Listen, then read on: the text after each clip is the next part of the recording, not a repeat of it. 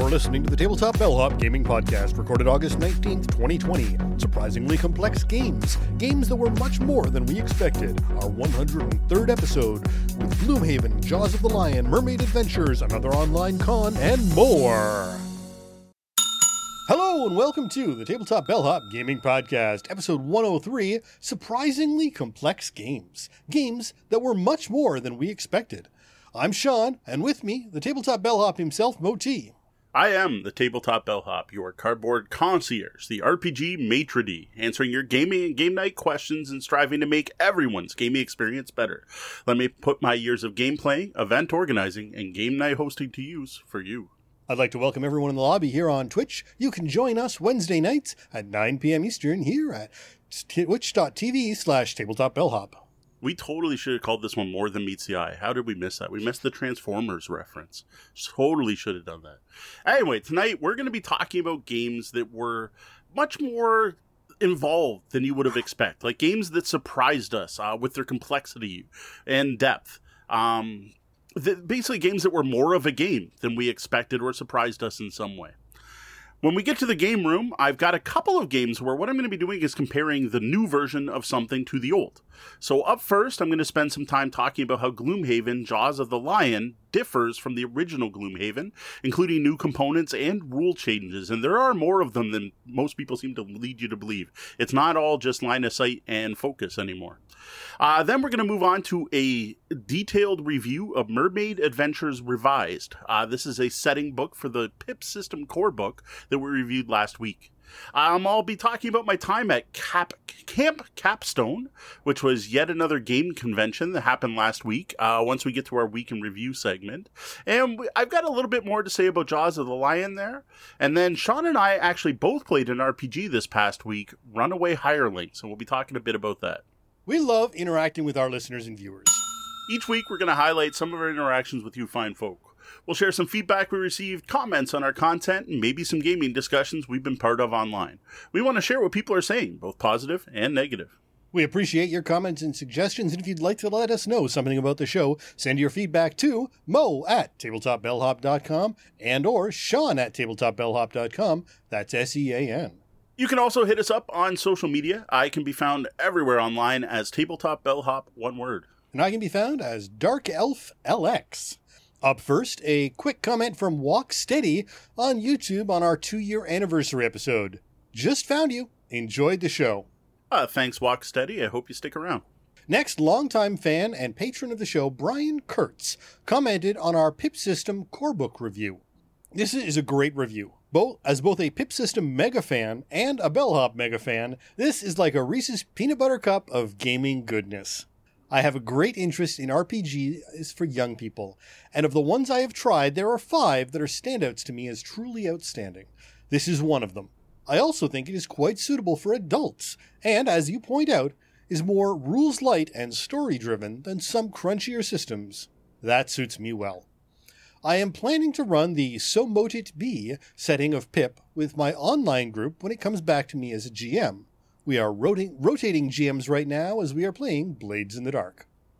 My list of top 5 outstanding RPGs for kids is Amazing Tales, which is so rules light that it is barely a system, but a very good way to flexibly introduce RPG storytelling games. Hero Kids scratches the maps and minis itch. No Thank You Evil, 2 especially brilliant things about No Thank You Evil, are its mechanics to promote helping support another character's action, and the system to allow differing complexity of rules even in the same game, so that a different age skill kids can play together. At Tiny D6, especially the Tiny Dungeon Hatchling Edition, and the PIP System. There is no order to this list of 5 outstanding games because they are each good in their own way for different things. Anyway, great review, and I hope it turns some folks on to the PIP System. Now, Brian must have really liked this review because he also commented on the YouTube version of the RPG review. I always love it when the Bellhop tackles RPGs. Great review of a system I like. I enjoyed the blog post on this, and I had to watch this one on video. Well, thanks for the very detailed comments, Brian. For me, with my girls, once we found Mermaid Adventures, I basically kind of stopped looking for kid-friendly RPGs. We were having fun with that, so why fix what isn't broken, right? So I never really drove into any of the other RPGs designed for kids. And at this point, my kids are pretty much past those introductory level games. So now that we have the Pip System source book, that's a nice step up from the original Mermaid Adventures rulebook. And well, tonight, later in the show, I'll be talking about the revised version of Mermaid Adventures, where Aloy has actually updated Mermaid Adventures to be a setting book for the Pip System source book. And again, that's probably the next step we'll take here. Well, what we'll do is toss links to all those great-sounding kids' RPGs in the show notes. Now, up next, we got a surprisingly high number of comments on our unboxing videos this week. First up, a comment from Chris Groff on our Gloomhaven Jaws of the Lion unboxing that just went up earlier this week. Chris says, "That's a good amount of bits, but the best thing they did was the map being in the books." Well, thanks for the comment, Chris. Well, I do agree that not having to dig around and look for the right map board and all the overlay tiles is a great change. I do think Jaws has done even better, even more impressive from it is the much better onboarding system and how much better it is for getting the game to the table quickly right out of the box, as well as teaching the rules of the game bite by bite through the 5 intro scenarios. Now, more about that and Jaws of the Lion later in the show. Next, the Grack commented on our Burning Suns unboxing. "It seems it has good components. Do you actually play it? How is it?" Well, Grack, sad to say I haven't had a chance to actually play this due to the pandemic. This is a big, epic 4X sci-fi game, trying to compete with games like Eclipse and Twilight Imperium, and those just don't play well with 2 players. And this one in particular is rather high up on the complexity scale. This is a very involved 4X that's trying to get all of the X's as well as deal with politics and other things. This is a heavier one. This just doesn't seem like a game that is at a level my kids are going to enjoy. They might be able to get it, but you know what? I'd rather teach them some simpler games and kind of step up to this one.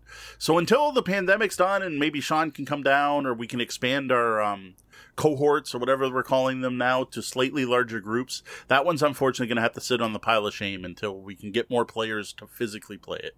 And I don't think that one's implemented online. I would be shocked and amazed actually if someone had implemented that one online. It is definitely not a well-known game. Well, finally we go over to our Talisman Batman Supervillains Edition unboxing. Gregory Cook says, "I recently got this via trade for another game and it was sealed. I can't wait to crack it open soon." Isaac Koo basically gave us a play-by-play as he watched the video. "I will call it Talis Batman, and no one can stop me." What a beautiful board. It looks like you might be able to repurpose the board for a Silent Hill-inspired game. I can't help but wonder if an item you can pick up is a cunning hat to give you a cunning boost. Love the character card artwork. Nice miniatures too. Ooh. The loot bag can either carry 4 normal items or 1 loot. Space for DLC.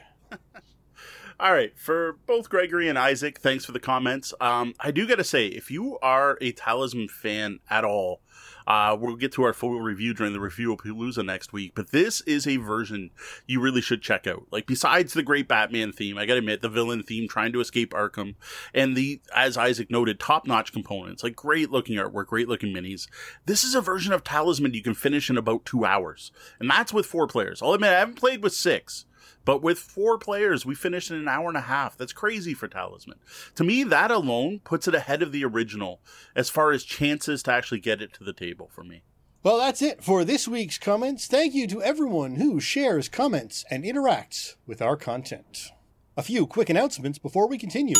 This is that point where we like to say, like, subscribe, hit the bell, and all that stuff. The channel has seen some real growth lately, so please help us continue that.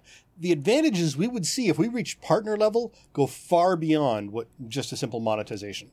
And I got to say, for all of you who have suddenly subscribed to us on YouTube, welcome. I don't know where we're getting all this awesome new traffic, like if 500 was a plateau that we didn't know was a plateau on YouTube, but our number of subscribers there have been growing substantially, and that is awesome to see. Greatly appreciated. Sign up to receive Tabletop Bellhop Weekly in your inbox. Once a week, assuming MailerLite actually works, I will be sending out an email recapping all the content we released the week previous. Links to blog posts, new podcast episodes, unboxing videos, and anything else we create. You can sign up by going to tabletopbellhop.com and subscribe right there in the sidebar, or go over to newsletter.tabletopbellhop.com. For everyone here live in our chat room tonight, you have 1 week left, 7 days to enter our Gorinto giveaway. Now, for those of you listening on the podcast, assuming you're listening the day it dropped, which of course you do, today is the last day to enter. So head over to the blog right away. So head over to tabletopbellhop.com, where we've got the giveaway pinned to the top of the page so you can't miss it. Well, get those entries in before time runs out. Now, finally, just a reminder that we're doing something different for next week's show. In place of our regular monthly AMA, we're going to host our first ever Review-a-Palooza. All right, this is going to be a review-filled episode. We're not going to have an Ask the Bellhop segment. We're not going to be answering your questions. Instead, we are going to try to power through a bunch of reviews. I'm going to share my opinion on up to 6 different games. Some of the ones we'll be featuring are Roll for Lasers, which is currently on Kickstarter, and we're checking out just because the price point is ridiculous. You get the print and play for $1 or $2 for a physical copy before shipping. Runaway Hirelings, which is an RPG we'll be talking about later. Breakdancing Meeple, which is a game that Daniel on Everyday Board Games wished he had invented. And, Talisman Batman, which we were just talking about a few minutes ago when looking at our viewer feedback. And possibly a couple more if I can get them played before then. We're here to answer your gaming, or game night questions. You can send your questions to questions@tabletopbellhop.com, or head over to tabletopbellhop.com and click on Ask the Bellhop. Social media works too. We're everywhere as Tabletop Bellhop, one word. Now, the best way for questions is to come through that website. That way they get logged and tracked and end up on a nice Excel spreadsheet for me to look at. But I'm not going to say no to a question asked anywhere online. Well, this week we have a question from a longtime fan of our show, with us since the beginning, Prayerborn, who wrote in to say, I've actually thought before that an interesting discussion topic would be surprisingly advanced games.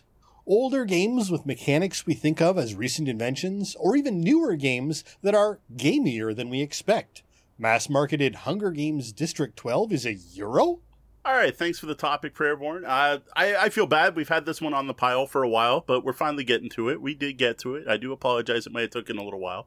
This is an interesting one, and it's definitely something I have experienced, right? You sit down to play a game expecting one thing and end up with something completely different, right? Now, sometimes the thing that's different is the game's worse than you expected, or it does, or which doesn't seem as common, or like it just does something totally new that you never expected to see before, or it just is heavier. It's much more than you thought it would be.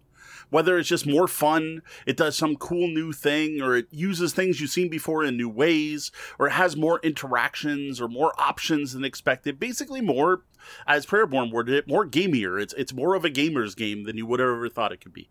Now, this happens to me most often probably with mass market games or licensed board games, because for many, many years, if there was a licensed game, it was a license thrown on a terrible, probably roll and move, miss a turn, or trivia game. That's thankfully changing. But I've also had hobby games where they've completely blown me away as well.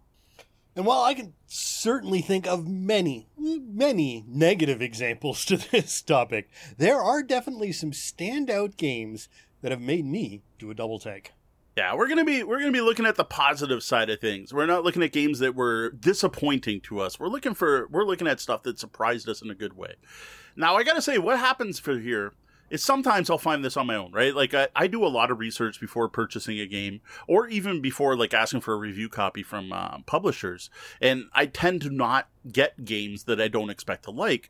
So every now and then it happens where something's different than I expect it to be. But more often it's hype, right? It's the buzz. It's the internet hype. It's the podcatchers, Tom Vassals, the YouTubers, the content creators like us who will point out a game that most people will overlook.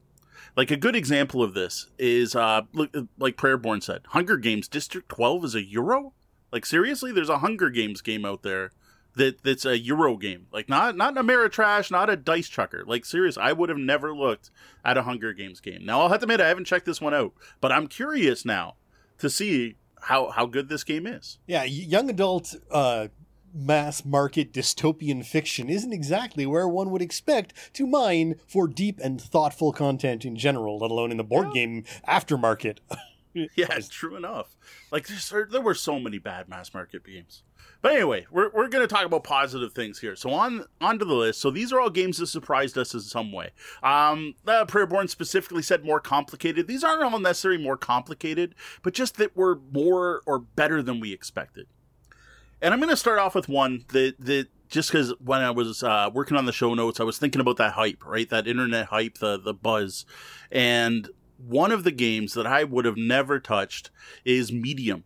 And the only reason I dug into that is that was considered the game of Gen Con 2019. Now, I didn't intend Gen Con 2019, but after Gen Con 2019, everyone was talking about Medium. Like, Twitter was abuzz with Medium. The podcasts I listened to were abuzz. Like, oh, did you play Medium? Oh, we played Medium. And oh, and after hours, we played Medium. Everyone was talking about Medium. So I actually went myself and contacted the publishers and said, I have heard such good things about this game. It would be awesome if you could do if you would send us a review copy. And I'd also like to do a giveaway because, well, the hype was huge. And we got it. And I'm like, what the heck is this? Like, I'm going to throw a card down and you're going to throw a card down and we're going to try to say the word in between. And this is supposed to be fun. And then we played it the first time. And the amount, like, this was Telestration's level of laughter happening that first time with my Monday night group of generally Euro players, right? Like I don't know if I'd call them hardcore gamers, but definitely like experienced gamers laughing our butts off with this silly game where we're just trying to say the same word together. So that is definitely my number one on the list. These aren't in any particular order, but that was one that was a complete surprise. Yeah, no, Medium was definitely that for me. I had sort of went, yeah, that'll be amusing. And then the first time Dee and I actually sat down and put two cards down and words left her brain. And she was unable to speak just because it was that, and it was just that sort of thing. And the laughter just kept going. So that was Medium. All right, next goes to the Windsor Comic Con, where we were there with the CG Realm, a local game store, and we were there to promote our Extra Life event and try to raise some money. And as part of it, Jeremy, the owner of the store, had donated this new game that he swore was going to be hot. And it was a game from the Funko Pop people with little Funko Pops in it. And it was the Harry Potter version. And I've said this before on the show, I am not a Potterhead. That's something that came out long after I still read books, but like I wasn't reading young adult fiction, that's for sure. Something my kids love. So I have no, and Pops never did anything for me, although I have seen some cool ones like the Gelatinous Cube one. So I was like, what the heck's this game? Why are people going to care that much? And I just figured people would care because it's Harry Potter and Pops. So at that event, Jeff Seuss, fan of the show, patron of the show, and I were there doing demos, and we sat down and I flipped through the rule book and I read how to do this, and I'm like, well, wait a minute. This is like I don't know, a Warhammer game. Like, this is a miniature skirmish battle game with relatively complex rules, like that you have different movement points and it's asymmetric, everyone's unique, and they have different spells, and the spells have different cooldown values, and there's different scenarios, so you can play King of the Hill, or you can play Capture the Flag, or you can play like a football-like game. I was blown away by how good a game this was, which seems like other people have figured this out too. Like, this is one where I got home and scrapped everything we were going to talk about on the podcast the next week and scrapped what review I was going to write about this game, because I felt gamers needed to know that there was a game here. I only played the Harry Potter one, but they're all compatible. They all use the same rules. This is literally a miniature war game, a skirmish war game, and Prospero Hall, the designers, have confirmed it was actually made by hardcore skirmish wargamers. Sat down and went, how can we make a intro level war game that fits with the Pop theme of just fun? Yeah, no, I still haven't gotten a Funko onto the table, and again, I never got the Funko Pop mystique. Yeah. I don't understand how there are however many thousand different Pops and why people collect them like candy, but I mean, they're obviously a thing, and then to all of a sudden have this become a game. Now again, because of who Funko's gaming department is, we sort of understand that a little better, you know. Now, but at the time it was a complete shock to see it. Baffling. Yeah. and that was the Funkoverse games. All right, up next is Hamster Roll. This is one of probably my favorite, all-time favorite dexterity games. That and Pitch Car fight back and forth. But you know what? I get Hamster Roll to the table more often. So based on the bellhop's law, it has to beat out Pitch Car in that. And what it is, Hamster Roll is this big wooden hamster wheel with slats on it, and you're stacking blocks on it. And it's a dexterity game, right?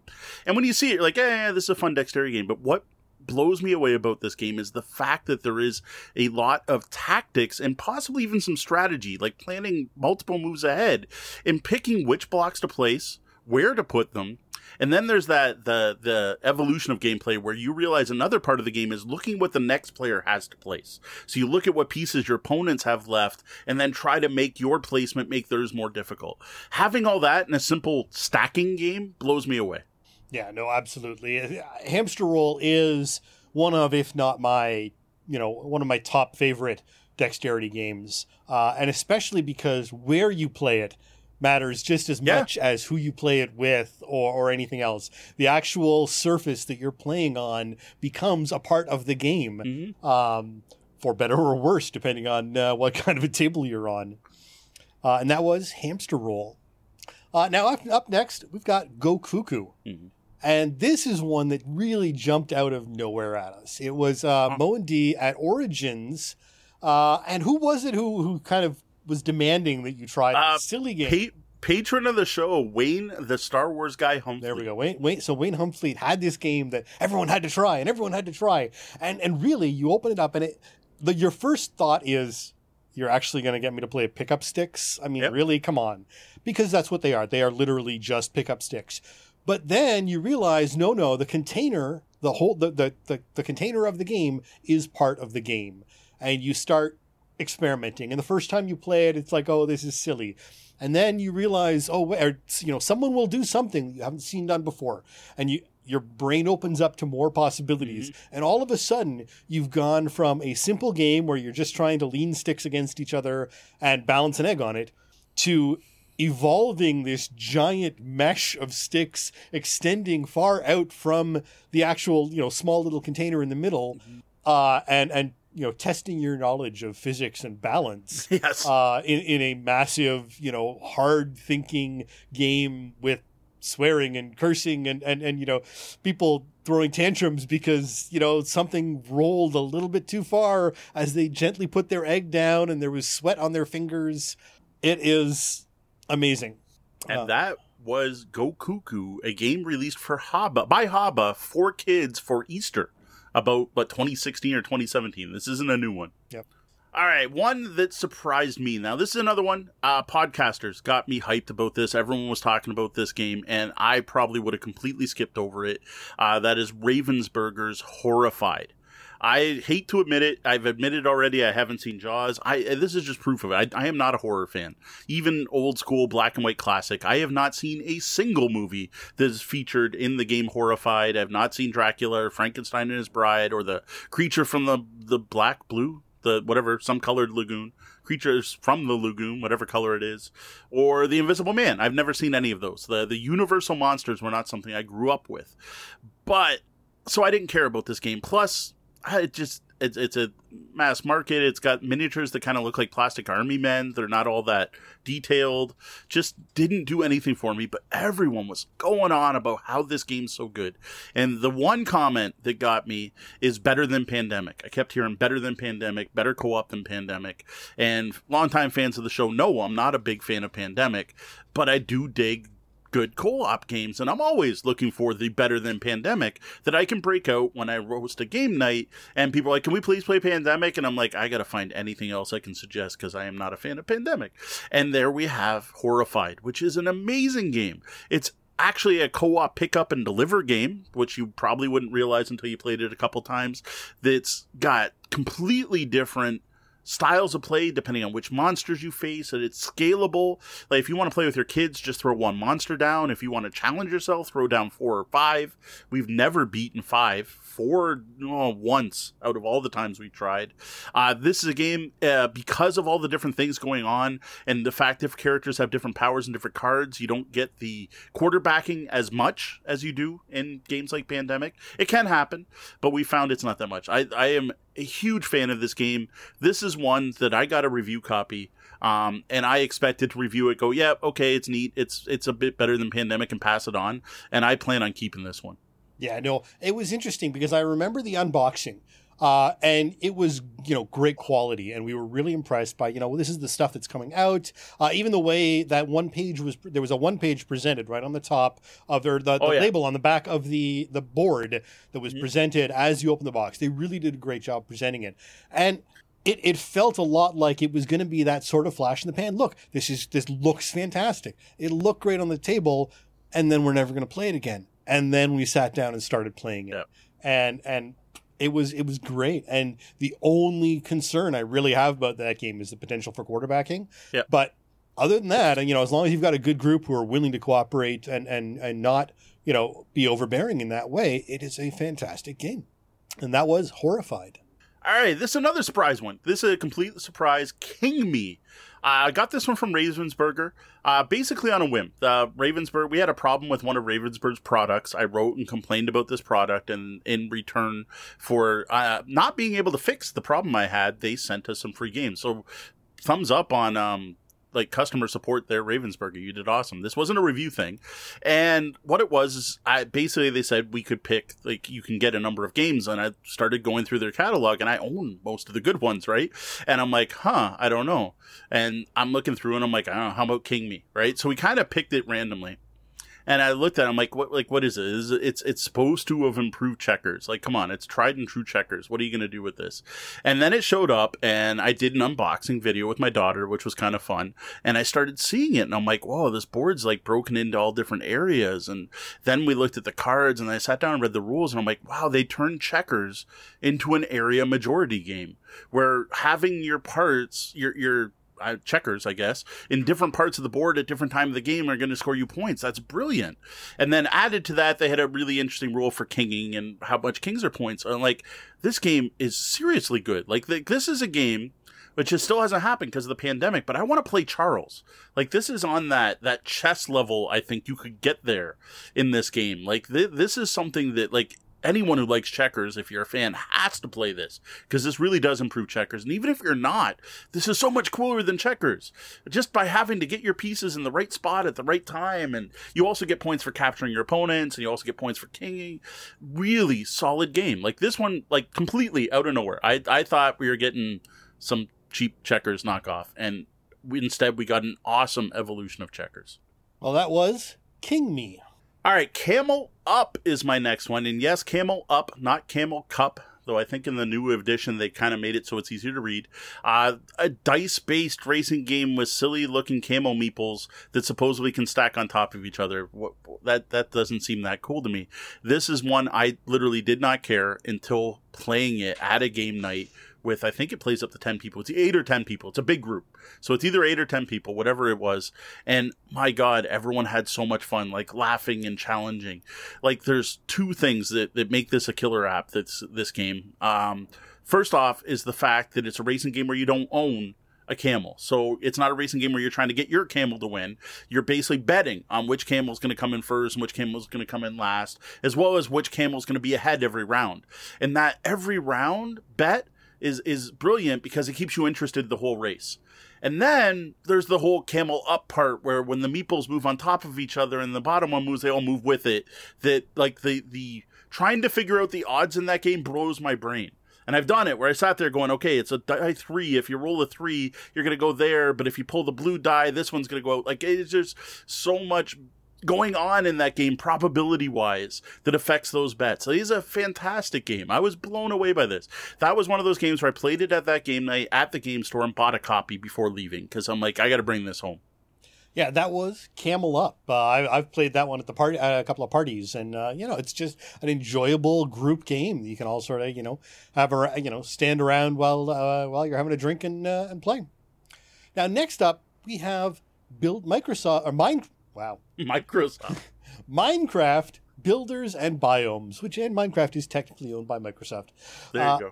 Now, especially when compared to the card game that I had originally had, which is a Minecraft branded card game, and was absolutely horrific. It didn't even get the basic Minecraft facts right. as well as just being a really boring card game. Now, we got this game and we weren't sure what to expect, but it was one of those things, I'm a big Minecraft fan. My family's a big Minecraft fan. So I actually reached out to the people at Mojang, and they gave us a contact and got Ravensburger involved. And that's what got us the review copy. And we did the unboxing and it was interesting, but nothing really outstanding, I think, when it came to the unboxing. A bunch of cards, some boards. Cubes were nice. The cubes were very nicely done. Yeah, they're the Teotihuacan sort of, or not Teotihuacan, Imhotep cubes. Yeah. Very nice. And then we sat down and we played the game and realized, oh, wait, there's some depth here. And then we played the game again and went, wow, this is not an easy game. And while it really was easy for my kids to sit down and start playing it, there are very different levels you can play the game on. And the depth of thinking involved to really play the game well just pushes it into that next level where it is not just a simple, oh, look, let's build something in Minecraft. No, you have to plan for you're scoring over 3 rounds to really maximize to do. And it's great because you have to make sure you're trying to stop other people. Oh, look, they're building this. So you need to make sure if you can to score one of that, score the one that they're going to need to triple their score sort of thing. Yeah, there aren't many games that are that strategic, like that you're planning the end game on your first turn. Yeah, it's crazy. And like Sean said, simple mechanics. Like mechanically, dead simple game. What you'd expect from a Minecraft game. But strategy-wise, wow. That was Minecraft Builders and Biomes. You can tell we're just like Ravensburger has put out a lot of good games because we've got another one here, and we're gonna have a little shout out at the end, I think, because of this, and that is Jaws. This is one we just reviewed a couple weeks ago. This is another case of a licensed game I expected to not be good, as they have not been for years. I am certain there's probably a Jaws roll and move out there. This is a very neat one versus many board game, and it's got elements from like Spectre Ops or Scotland Yard being the more classic game of one person trying to hide while everyone else is trying to catch them, and then a second part which is this dramatic battle between the shark and the crew of the boat. Recreates some key scenes from the movie, or at least so I'm told, because again, I haven't seen the movie. Has some really solid hidden movement rules, especially with the shark having 4 abilities they can use that kind of hide their trail. Just really solid game. I'm not going to go into detail because we just covered this one recently, but I was extremely impressed by how much more of a game this was than I thought it would be for a movie tie-in. Interestingly, I didn't find a roll and move, but there is a 1975 sort of taking things from a shark's mouth with a giant molded plastic shark and waiting for the shark to snap down on your fingers sort of thing. Dexterity game. And that one would be is Jaws from 1975, but this is Jaws from 2018? 18 or 19. Oh, yeah, no, sorry, I should have... I'm confusing things now. The modern 2019. Jaws. So it's 20. So the 2019 Ravensburger Jaws again is a much more deep and really, again, it's 2 board games in one on top of everything else. So that was Jaws 2019 from Ravensburger. Next, Quirkle. This is one of those mass market games that you can find anywhere. Like you could walk into, well, I guess in the States there's no more Toys R Us. I don't know what the equivalent toy store is in the States anymore. You walk into a Target or a Walmart and see this game sitting next to all the other games like Trouble and Sorry and stuff like that, and probably quickly overlook it, but it is so good. This is basically Scrabble with shapes, where instead of having to form words, you're matching either the shapes, or sorry, not matching, the opposite. You're making rows of all the same color or all the same shape, or all different. Like one thing has to match, either the shape or the color in your row. And not both, because that would duplicate. And you can't make duplicates, and if you can get, I think it's a set of 6 played out, that's a Quirkle, it's worth extra points. Scoring is pretty much that Scrabble scoring, where you score your row plus anything it's connected to. This game is the game that I break out when family members come over, or when I talk to people playing board games like, oh, I don't really like hobby board games, or I don't like complex games like Catan, that's when I'll break out a game like Quirkle. And that was Quirkle. Next, I have a game I had never heard of called Zentico. I had to throw this on the list because I was approached by Zentico is the name of the company that makes the game Zentico, and I don't have a designer's name. It says it's designed by Zentico. Maybe that's the last name.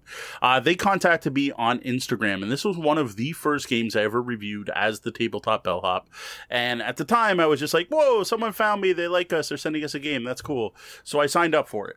And then when it showed up, I looked at it and I'm like, what the heck? This is basically like Nine Men's Morris, right? Like it's you're trying to make a row on a grid and you can slide pieces one spot, right? And at first, our first play, I'm like, yeah, it's okay. It's Connect 4 meets Nine Men's Morris. That was with 2 players. But then once we played 3-player, this game became brilliant. This game is so good.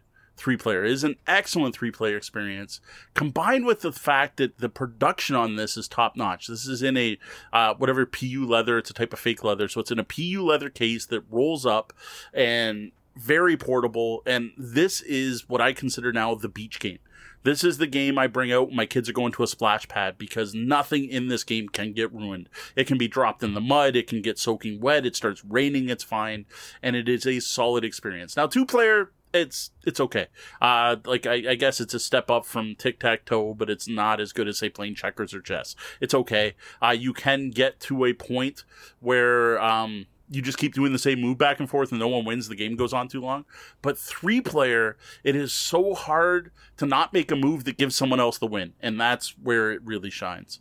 Right. Well, that is Zentico. Now, next up, we have the Harry Potter Hogwarts Battle. It's a simple family deck building game, but with a ramped up difficulty system that goes from absolute beginner to, oh my God, in about 5 rounds, and only keeps scaling up.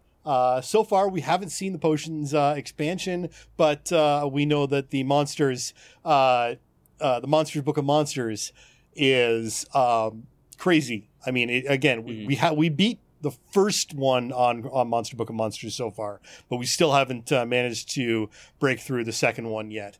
And again, it's a co-op, so it should be difficult. You don't want to be always succeeding. But the way it takes you through and builds you up, adding components and adding aspects to the game with each chapter of the book, essentially, is really a fantastic mechanic that allowed me to bring my kids, from never having played anything deck builder at all to being comfortable playing a pretty heavy, reasonably heavy deck builder without any problem at all. So, yeah, this one blew me away because it was a good Harry Potter game. Because before that, anything I tried is like, we bought like the Golden Snitch card game, which makes as much fun sense as Quidditch because you play, but then whoever plays the snitch wins. And we're like, kind of why are we playing this game if we could just shuffle and whoever gets the snitch wins and get the same result. And some of the, like you would talked about Harry Potter Clue before and just how terrible that is.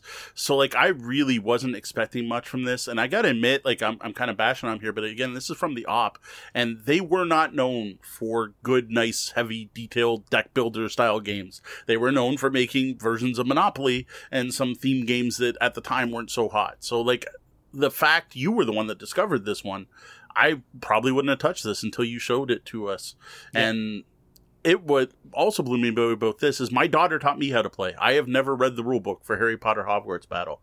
And it's just awesome that my kid taught me to play a game. Yep, absolutely. And that was Harry Potter Hogwarts Battle. All right, King Domino is my next one. This is another game I would have overlooked. It's a hobby game based on dominoes with a fantasy theme. That no reason I need to pick this up. But I started to hear positive reviews. Again, podcasters talking about it, YouTube, content creators going on about how good this game is. And I still wasn't quite sold on it. But we were at an Extra Life event. This goes back a few years. We were at Brimstone Games, one of the local game stores here in Windsor, and just trying to kill time. It was like early Sunday morning or early Saturday morning. I remember being fairly out of it, whatever day it was. It must have been early Sunday morning. And grabbing a demo copy of this that they had on their shelves because I'm like, oh, I heard this is easy, and podcasters talking about it. And Deanna and I sat down and we played the first round, and we're like, wow, that's kind of neat. I kind of like that.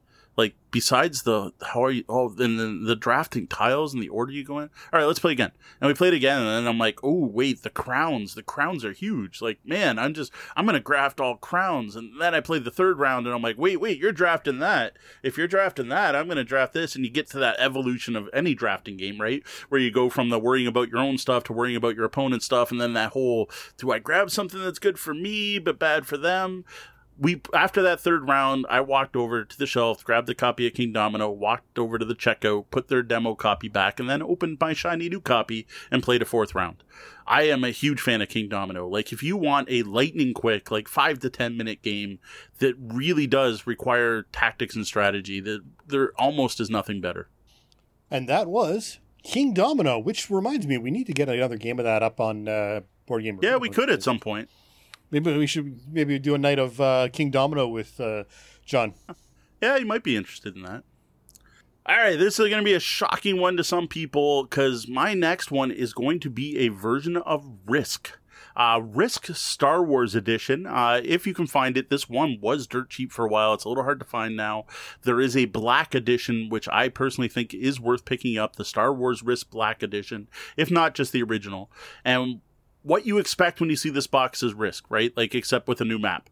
And that is so not what this game is. This is actually a remake and retheme of Queen's Gambit, which is a classic, very well regarded, worth a fortune Star Wars game that came out when Episode 1 hit the theaters. This is a modern version of that. And no, not quite as well regarded as the original, but still very positive, because what's happening here is it's a card game where on every card you're going to get to do two things. But the thing is, there are 3 battles happening at once. And this is set in the Jedi era. There's the space battle up above Endor with the Death Star and the Millennium Falcon and the Calamari cruisers and all the X-Wings and everything battling it out. And I got to admit, that part's very Risk-like with rolling D6s to see if you blow up other ships. But then there's also the Han and his team with Leia and Chewie trying to blow up the shield generator on Endor with the other player playing the Stormtroopers. And then you also have Luke having a lightsaber battle with Darth Vader in front of the Emperor. And that is more of a push and pull track. So, you know, the pawn starts in the middle, but if you play a +2 for Luke, it moves one way and then it moves the other. And you're fighting on 3 fronts at once, but you can only ever affect 2 fronts at a time. And you get a hand of 5 cards, and there's predicting what your opponent's doing. Like, for a game with the word Risk on the cover, it's just amazing. Now, I'll admit, it's not the best game in the world. Like, I'm not trying to oversell it. It's not the next Twilight Imperium. It's not Star Wars. What's the big Star Wars Battalion or Battle? I can't remember the big Star Wars game that everyone loves. Battlefleet. That doesn't sound right either. What is the big Star Wars Rebellion? That's it. Star Wars Rebellion, the big Star Wars in a box game. You're not getting that. This is still a lighter game. This is one I can play with my kids. It's still mass market Hasbro, but compared to pretty much every other edition of Risk ever made, this blows it away. Right. Well, that was Star Wars Risk Edition. Now, what is the difference between the Star Wars Risk Edition and the Risk Star Wars Edition and Risk Star Wars Original Trilogy Edition? Do you know? The original trilogy edition is Risk with a different map. Oh, it's just Risk. Okay. It's a variant of Risk. Right. So we are looking for Risk. Risk Star Wars Edition. Star Wars Edition. Yes, I know. And there's also Star Wars, the Clone Wars Risk, and there's others. This is Risk: Star Wars Edition, which is in a red box, and there is the Black Edition, it's got better card quality. You actually get a miniature for the Millennium Falcon and the Death Star. It's just quality improvements. A really nice box insert, which is something you don't expect from Hasbro. The Black Edition, if you can find it, is definitely worth it. That's what I own. Right. And that was Risk Star Wars Edition. Sticking with mass market games, we have Blokus. This is another one you're going to find on the shelf next to games like Don't Step on It and Pimple Pete. This is a puzzle game where you're using polyominoes to fill in a grid. And the brilliant part in this is the shape of the tiles, the number of tiles you get, how many tiles will fit on the board, and the fact that when you place, you have to pace so your tiles only touch diagonally, which lets your opponent sneak in on the other corners, basically. This is, you're trying to play all of your tiles before any of your opponents. This game is way deeper than you would ever think. Like, this is a tactical, strategic game. You're counting pieces, you're backstabbing your partners, you're cutting people off. Like, Blokus, to me, is up there with games like The Duke and chess, and, like, I love this game. This is something, playing 2 players, the only disadvantage, I would say, is 2-player, you play 2 colors, which is okay. 3 players, there's a fake 4th player, which is kind of weird, where every turn someone has to put it, but if you can get a 4-player game of Blokus going, it is fantastic. All right, well, that was Blokus. Now, next up, Ticket to Ride New York. Neither of us are really fans of Ticket to Ride. Yet, however, despite that, this short, succinct version ended up being a really solid, especially 2-player game. But it does work up to 4 players. And it's just enough to scratch that train game itch, but it doesn't overstay its welcome. I think the first time we sat down to play it, from opening the box to finishing the game was like 20, maybe 25 minutes without ever having, looked at inside the box before. Mm-hmm. I agree. It's that fun bit, but it doesn't overstay its welcome like a game of Ticket to Ride can. Yeah, this was a huge surprise to me. I think I got it as a gift. Like, I can't even think of why I own Ticket to Ride New York. Yeah, it was a gift you got from one of your family members, yeah, pretty sure. Which is fair. They probably found it at Chapters, right? And fair enough. But yeah, I actually love this game. Like, it's got that cutthroat. We usually play 2-3 games in a row. Once you know the game, it's like 10 minutes. The other thing is my kids can play this one, including my youngest, who has difficulty learning games. And the fact I can play this with my girls is fantastic. And it's a great next step, right? Like, now that I've got them hooked on that, the next time we have a Christmas Eve party, I could now have them play Ticket to Ride, which we've done with the oldest. So yeah, I was extremely impressed by Ticket to Ride New York, and I have to assume the other city games they're calling it now, the City series, are just as good. Yeah, London one I know was the other one. There's London, now there's a newer one too that's out that includes some of the rules from Europe, where you can push your luck to try to go through tunnels. Yeah. I'm really impressed by that. Like, I would have never bought that. Like, that was a gift, and I was like, let's give it a shot. I'm like, wow, this is good. Amsterdam, thank you, Everyday Board Games. And that was Ticket to Ride New York. All right, Homeland the game. This one is totally a hidden gem. This is one of my strongest recommendations to pick up in this episode for people who like a certain style of game. Now, I know nothing about the series. I know it's a U.S., Department of Homeland Security versus terrorist thing, but that's about it. I've never seen the show. I am not American. It doesn't, 9/11 happened. That sucks, but it didn't happen to my country. So I'm not tied to the events in this game. So I am just looking at it from a mechanical standpoint. And this is a fantastic hidden role game. And I am not a fan of social deduction, so there's another thing saying this. This one you can usually find cheap, and what I love about this one is there's the good guys, right? There's Homeland Security, and they are trying to prevent terrorist actions happening, and if they prevent enough of them, they win the game. Then you have the terrorists who are trying to conduct terrorist activities, and if they do enough terrorist activities, they win the game. Great. There's your 2 factions, right? And you don't know who's who. But then there is also the media faction. And what they want, and I think this is a brilliant commentary on the media, is that they want some terrorist plots to happen because you want ratings, but not too many. And they end up winning the game if there's a balance. And this to me, and it uses the skill point system where you're playing skill cards into a pile and then you shuffle them and reveal to see if the thing succeeded or failed. And there's things where you can bring in army troops and stuff. Like, if you like Battlestar Galactica, which to me is still one of my favorite games of all time, without that chance that someone's going to roleplay their character and screw it up, and without it taking 6 hours, check out Homeland. Like, it is a really solid hidden traitor style game. And that was Homeland the game. Now, another TV series tie-in is Sons of Anarchy.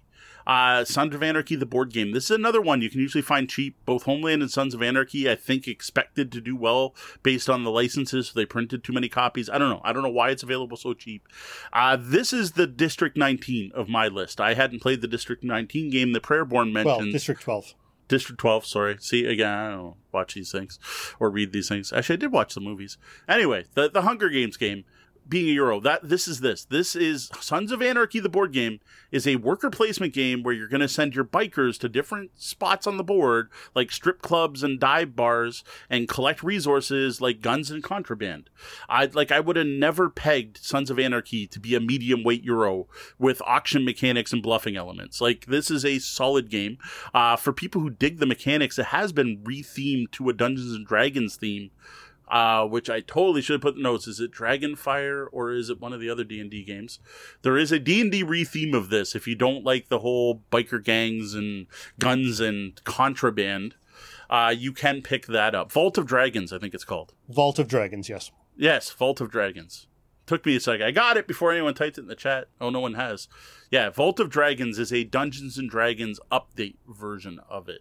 It's seriously good game. Like, if you like the theme, personally, that theme, I'm not going to play that with my kids, right? Whereas I'll play the D&D one. But I was, again, shocked. Like, someone convinced me that, like, you got to buy this. I'm like, it's a $5 game. How can it be good? Plus, it's Sons of Anarchy, which I've never seen, and I don't care about biker gangs. I'm no biker. I might be a big guy with long hair and a beard, but I don't ride a bike. I don't have tattoos. But sit down and play this, like, oh, no, it's like a solid Euro. You're like, oh, I'm going to go here and collect the guns, and I'm going to go here. And you have these scenes where you're bidding, and you have to actually like, reveal your hand, and I'm like real Euro mechanics. Well, I mean, to be fair, Gale Force 9 does do Tyrants of the Underdark, Firefly the game. You know, they've got a good solid base on which to build a game about bikers and But that was Sons of Anarchy from Gale Force 9. All right, this is one Deanna suggested I put on the list, and I had to agree with her when she came up with it, and that is Hey, That's My Fish. This looks like a silly kids game. It's by Fantasy Flight, which is a good indication it's not, but like this could have easily been a Blue Orange or a Hobbit game, in my opinion, with just a bunch of hex tiles with 1 to 3 fish on them. And depending on the edition, you have very cute looking penguins of some type, whether they're plastic, whether they're meeple or whatever. Mine personally is meeple. And you lay out the board. All you do on your turn is you're going to move your penguin in a straight line as far as it can go, and then you get to keep the tile it moved off of. The thing is, the tile you're picking up is the board. So as you're playing the board, the ice sheet is getting smaller and smaller. And it's all about planning ahead and making sure you get the good 3 fish tiles, and most importantly, cutting your opponents off. That is a big part of the game. You got a good combination of strategic plays, planning ahead, and tactics of reacting to how your opponents play. This is, again, it's one of those almost chess-like games when you sit down with people who know how to play. Yeah, and that was Hey, That's My Fish. Next up, The Climbers, which is not actually a dexterity game. Yeah. It looks like a dex game. You shouldn't play it while drunk. It's got little markers and blocks and ladders that all move throughout the game, but it's not a dex game.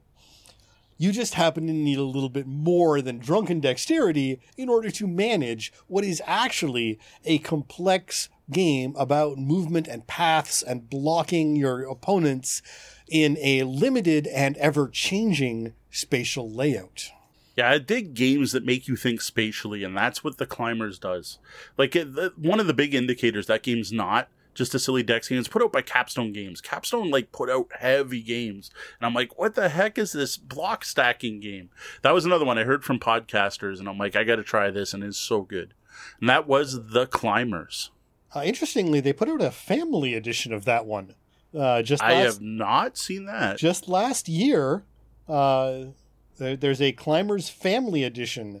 I'm not sure what the difference is, but it's with fewer components.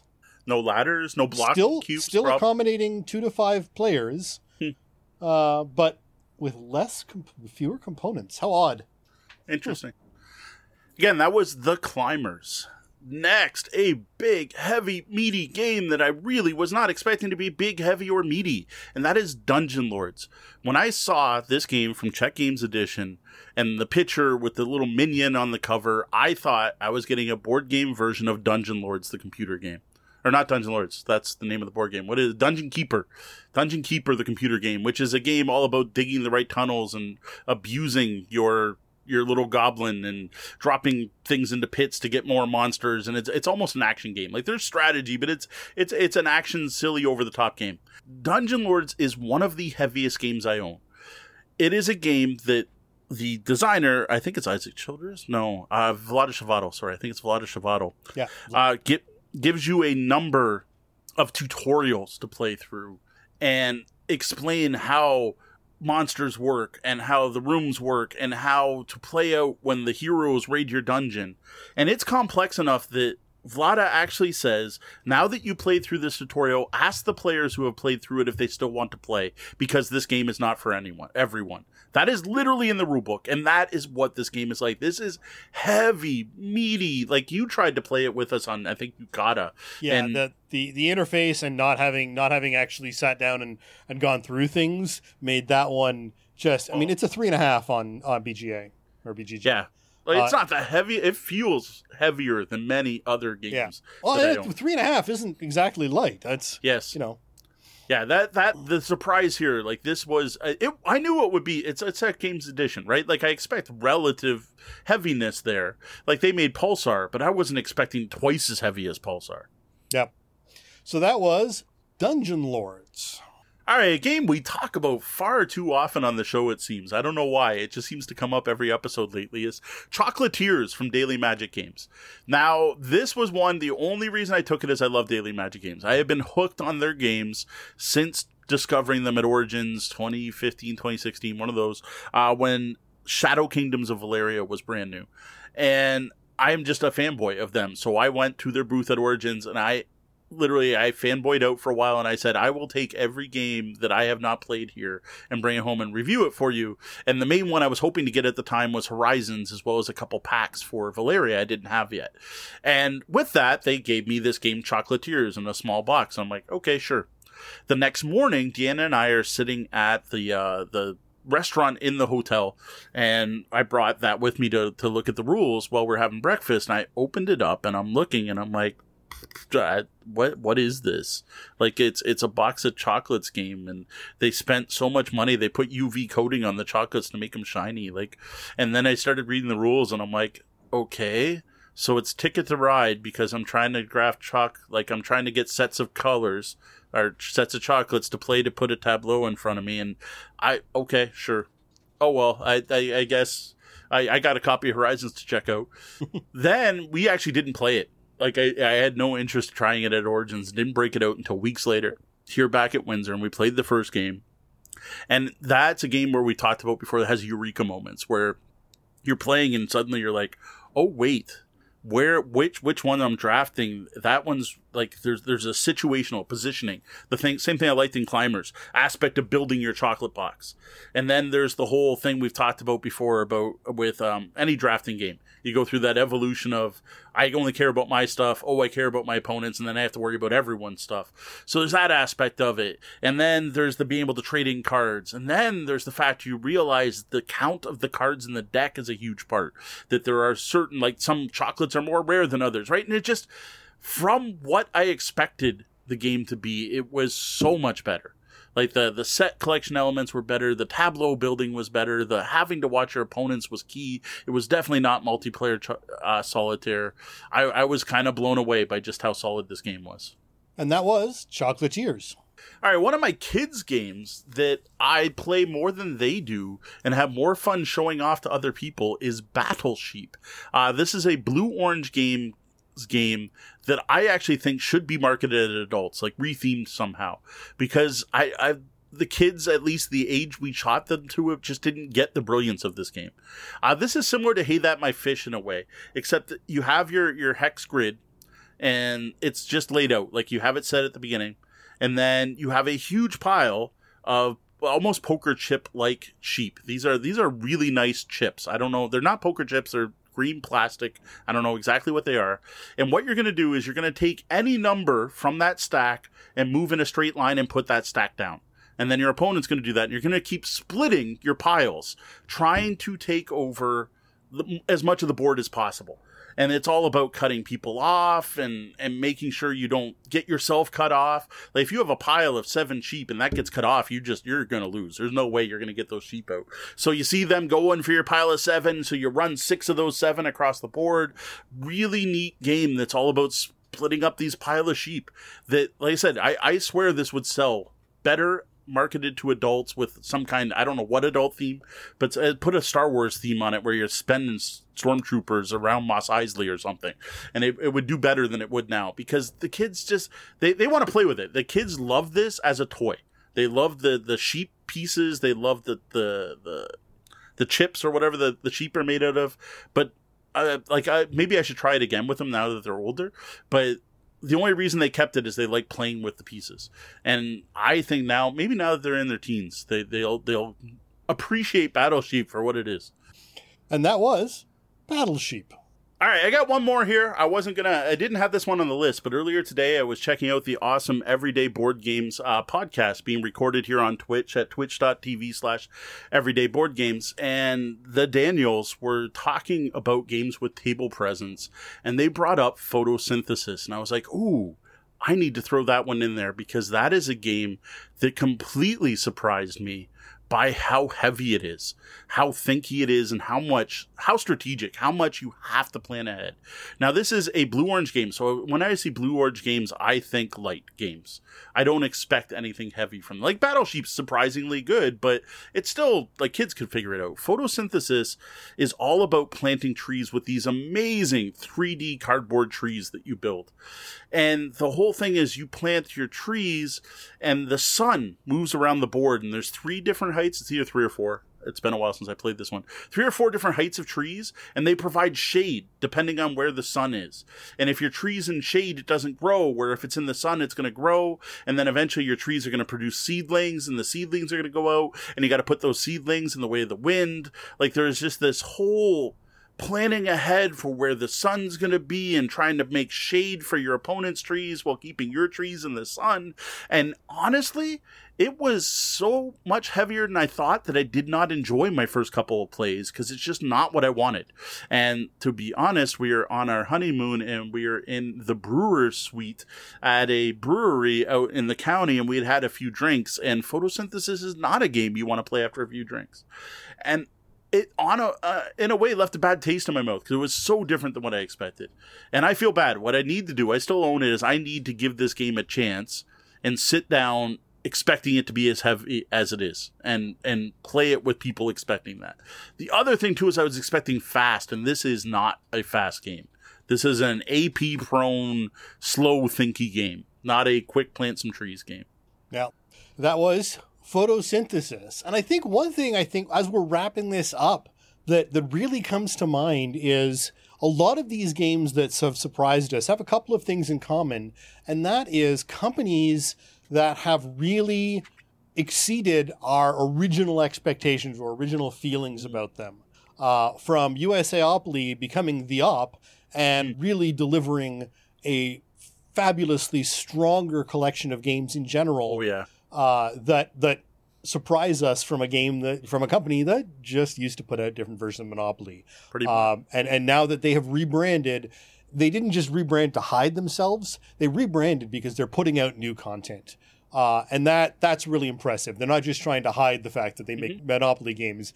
They're saying, no, look, we're this company now, and look at what we can put out. I think it's time that we should probably actually stop being surprised by the great quality that they're putting out. And similarly with Ravensburger, now, unfortunately, Prospero Hall isn't going to be doing any more Ravensburger stuff. No, they put something out for them just this year. So. Interesting. Well, that may be a long-term thing. Yeah. But given the whole relationship with Funko and everything, it'll be interesting to see. But I think, Ravensburger isn't just that, the Jigsaw Puzzle Company anymore. Yeah. They were known for kids games. They have put out a number of fantastic kids games for years now. Labyrinth, Magic Labyrinth, those are amazing. Enchanted Forest. They were known for good kids games, and that hasn't changed. But yes, they are now doing solid license games. Though I still think out of all of this, if you look through our list, there's a name that comes up multiple times. We didn't say it every time, and that is Prospero Hall. I am amazed by what this production company has done. Now, maybe you're like me. We didn't realize that we thought Prospero Hall was a person. It is not. It is an in-house game design company that is part of the Funko team. They are a division of Funko. They did the Funko Pop games. They did Disney Villainous. They did Jaws. They did Back to the Future. They did like almost every good the Wonder Woman mass game. market game. The Wonder Woman game. Yeah, Minecraft Builders and Biomes we mentioned earlier. Like they are just honestly knocking it out of the park. Like if Prospero Hall was a person, they'd be a Stefan Feld for me at this point. Like I am almost at the point where I want to try everything they make. Like they make such good games. Horrified we mentioned earlier. Villainous, yep. Disney Villainous, like Villainous, I think might have been their first big hit. That was what I think what everyone got on everyone's radar at least. Yeah. So yeah, just really impressed by Prospero Hall. So they follow us online. Maybe they listen to the show, or someone from them listened to the show.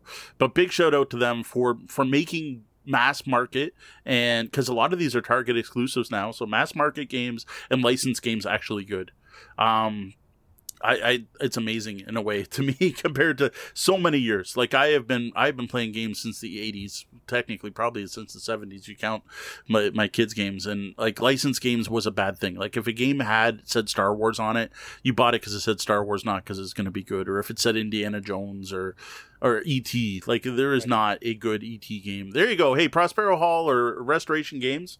How about an Indiana Jones or a E.T. nowadays? I don't think anyone cares. Indiana Jones would be cool though.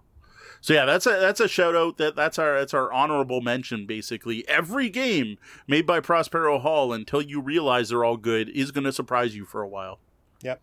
And then again, they've got the Pop-Tarts game coming out. They've got Disney Haunted Mansion. Disney Haunted Mansion. Hocus Pocus. Disney Jungle Cruise Adventure. There's The Shining is even they've even got Top Gun, which was maybe not their most standout game from what I've seen, but still had some solid aspects in it. I mean, it's one of the few volleyball board games. There you go. Yeah, people are going nuts right now online for Pan Am.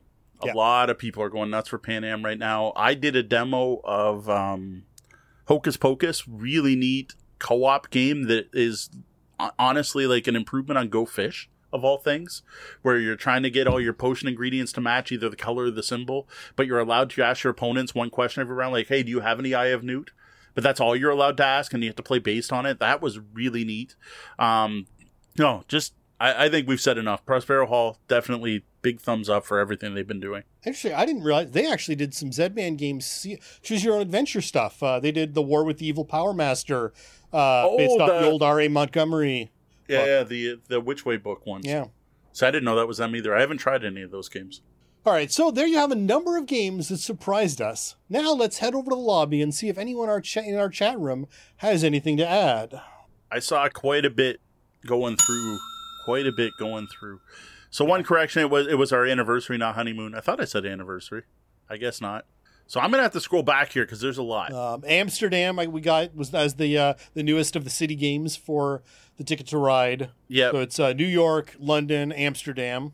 And apparently, check out the Board Game Geek for Star Wars Risk, as the designer did some rule tweaks to just improve it even more. That's good to know.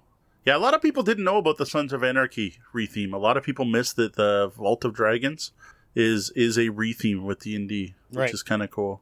Dungeon Keeper got some Dungeon Keeper love. Some people do prefer Sons of Anarchy over D&D, which is perfectly legit. Absolutely. There's nothing wrong with, if it was a solid series. It didn't really do anything for me. It's not my kind of TV, but I know my wife loved it. I know tons of people were massive fans of that. To be honest, it's in my queue actually, because I just finished Hell on Wheels, and I was thinking of moving over to that as the next AMC series I watch. Right. Dungeon Lord's Pets I've never played. I have heard that's good. I don't know if that was something that was a surprise or not. Supposedly it's good for the poo cubes. Unfortunately, I'm seeing bits of chat that I think were replies to stuff we said. So I'm not sure. Battle Sheet popular. All right, well, I'm looking through these. What game surprised you, chat room? What games surprised you did not expect? Yeah, a lot of Kenny G keeping it sexy. There we go. That was another one of those, another one of the Prospero Hall ones, because they also did Bob Ross as well, right? Yep. Marvel Yep. Villainous. So So everyday board games. One of Shobu. the Daniels says Shobu Shobu. is- Shobu looks good. That's the one with the white and the black. And when you move on one side, you have to move on the other. I think that's the one. That looks really good. That is on the Deanna and I need this. We love the Duke and War Chest, and that style of game is huge for us for date nights when we go out. yeah, it's actually ranked 30 on abstract games right now on Board Game Geek. Yeah, it's the one I was thinking of. Oh, it's Smirk and Dagger. I have a contact there.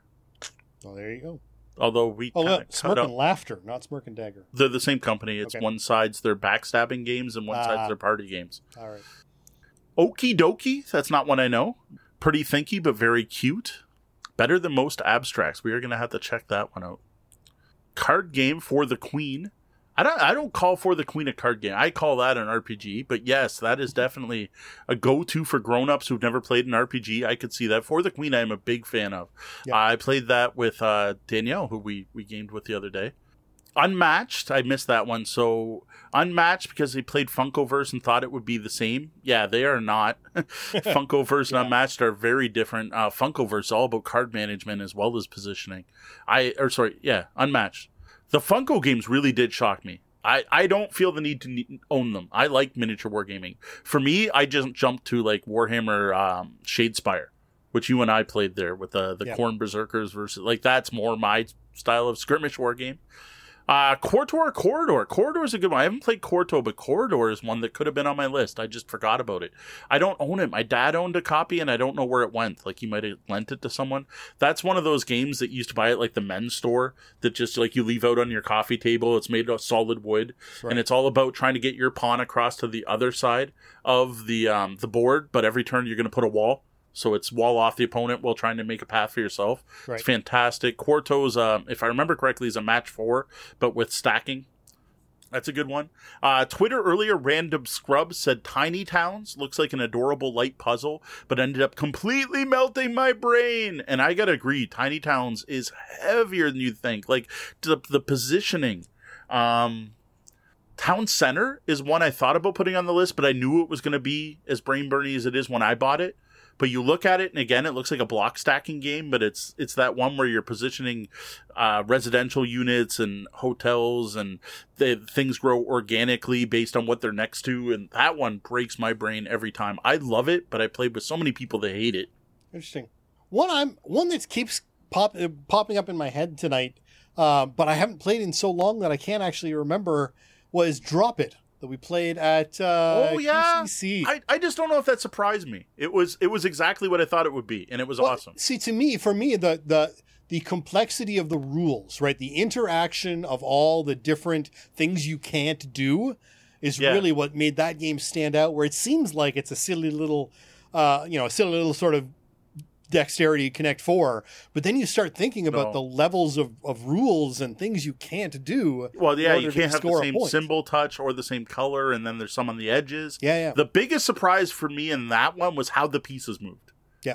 But I wouldn't say it's a huge shock, like I'd throw it on the list, but I was surprised just the physics of that game and how slippery things were. Yep. Things did not move how I expected them to move.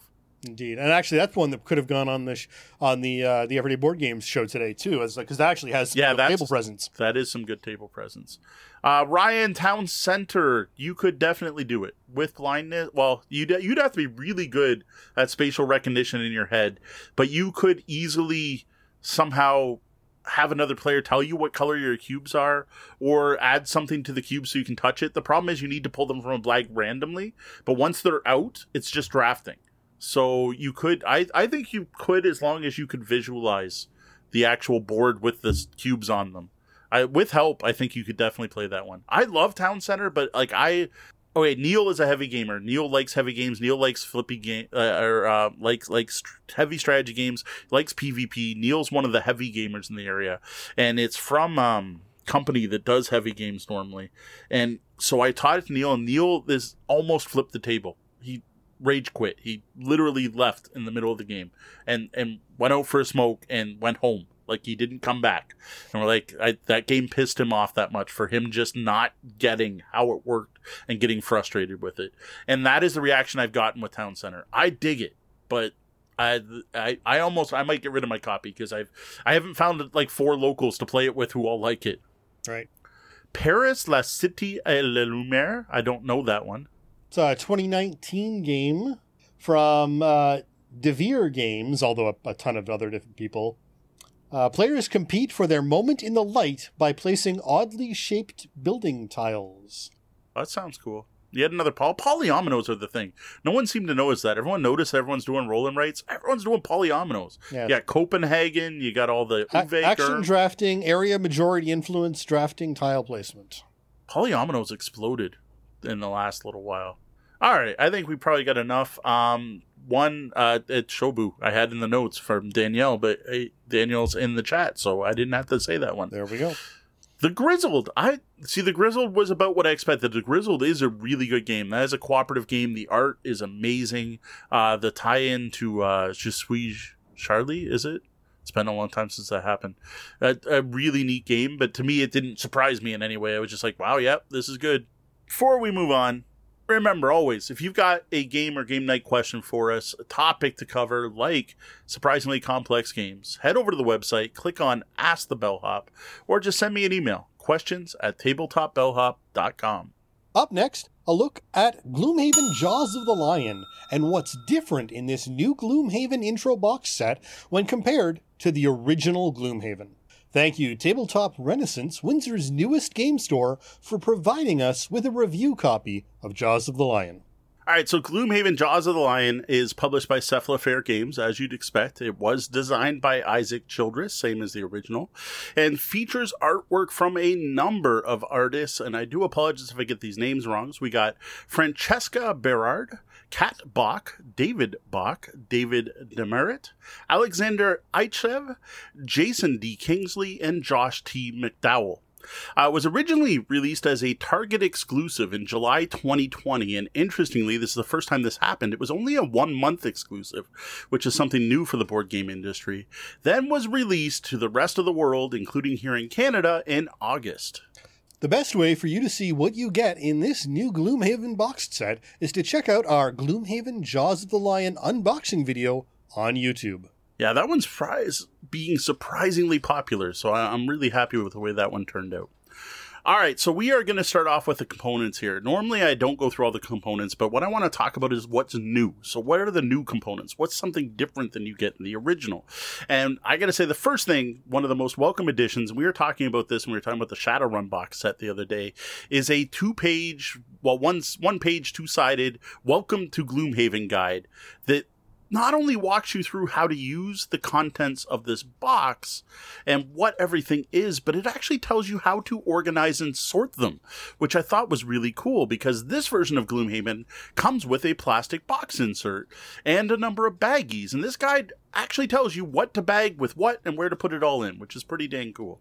Now, I think it is valuable to point out, however, that you haven't really loved this insert. It's not. The thing is, it's just not as good as it could be, and it just feels like they needed more playtesting, or like the design graphics, when they had it in AutoCAD or whatever people use nowadays, worked great, but then when they physically produced the product, it didn't work out as well because of mold shrink or something. Like, it's so close, right? So one of the things they give you is a tray to put in all the chips. There are 2 destroyed tokens that will not fit. Like, they literally go over the top. Like, there is a lid, and it kind of holds them in place. And then to fit the rest, they fit, but you have to perfectly stack them. So you can't just, like, toss all the money in. You need to stack it to get it to fit. And then you get to the fact that the monsters, when you organize them, which we'll get to this in a minute, are in baggies. There's nowhere to put these baggies. So they basically just get dumped in the box. And it's like it's so close, and that's what frustrates me. It is, I gotta say, better than having to go out and buy an $80 box insert to organize my game. So, into the rest of the components. This box includes 4 completely new characters, all of which are unlocked at the start of the game, so there's no spoilers here. These are designed so they can also be used as new classes in Gloomhaven, which is a nice addition. So that aspect of Jaws of the Lion can be an expansion to the original, as well as being characters you can play in this game. Now, as part of the onboarding system that we're going to mention multiple times tonight, these card decks are split up more than in Gloomhaven. They're not just 1 through character level 9. you start off with a set of 8 cards, for example, and there are only 6 of them. And then you're going to slowly add more cards because there's 2 B cards. And after you finish the first scenario, you swap out 2 A cards for these B cards. And then eventually you unlock your 1 cards, and then you unlock your X cards. So it's definitely split up more. And those A cards have more information on them and are simpler. They have text boxes on them. And these new cards are very clear about how they work, what you can do, and in fact, notably superior in their clarity compared to a normal Gloomhaven card. Yeah, exactly. When we get into some of the changes in this game, some of the changes they made for the cards are fantastic. Now, there are 16 monsters. Surprisingly, they're not all new. 10 of them are new. 3 of those new ones are boss monsters. I did think it was a little strange that they overlapped. I kind of figured they give you all new monsters or not new monsters. Now, are these monsters portable over to the main game? Not at all. Not at all compatible, even with the exact same name. The decks are different. They are standalone. They are not meant to be combined with the original. They are retooled and reworked. Now, I don't know if they're made simpler, clearer, or what the honest difference is. The one thing I will note, every monster deck had the usual, where the monster just did a basic move and attack. Gloomhaven, not every monster had that. So it's at least one simpler card. So I think in general, all the cards are simplified slightly, but definitely not compatible. Now, what you won't find in this box are map tiles. No hexes here, no things you have to fit together, or overlays to go on maxes. On maps, sorry. No overlays to go on the maps. Instead, all the scenarios and maps are presented in a lay-flat, spiral-bound book.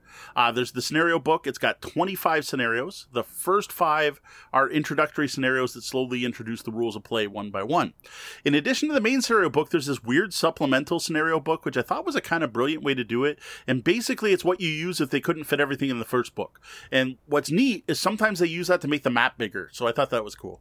And to be honest, it would be rather disappointing if the maps were all small enough to fit in that one lay-flat book.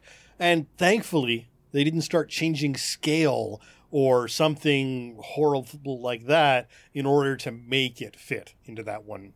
Yeah, to be honest, there's no reason you couldn't overlay map tiles onto this or the overlays from Gloomhaven on this. So again, these are standalone scenarios. Myth-wise, background, what's the word I'm looking for?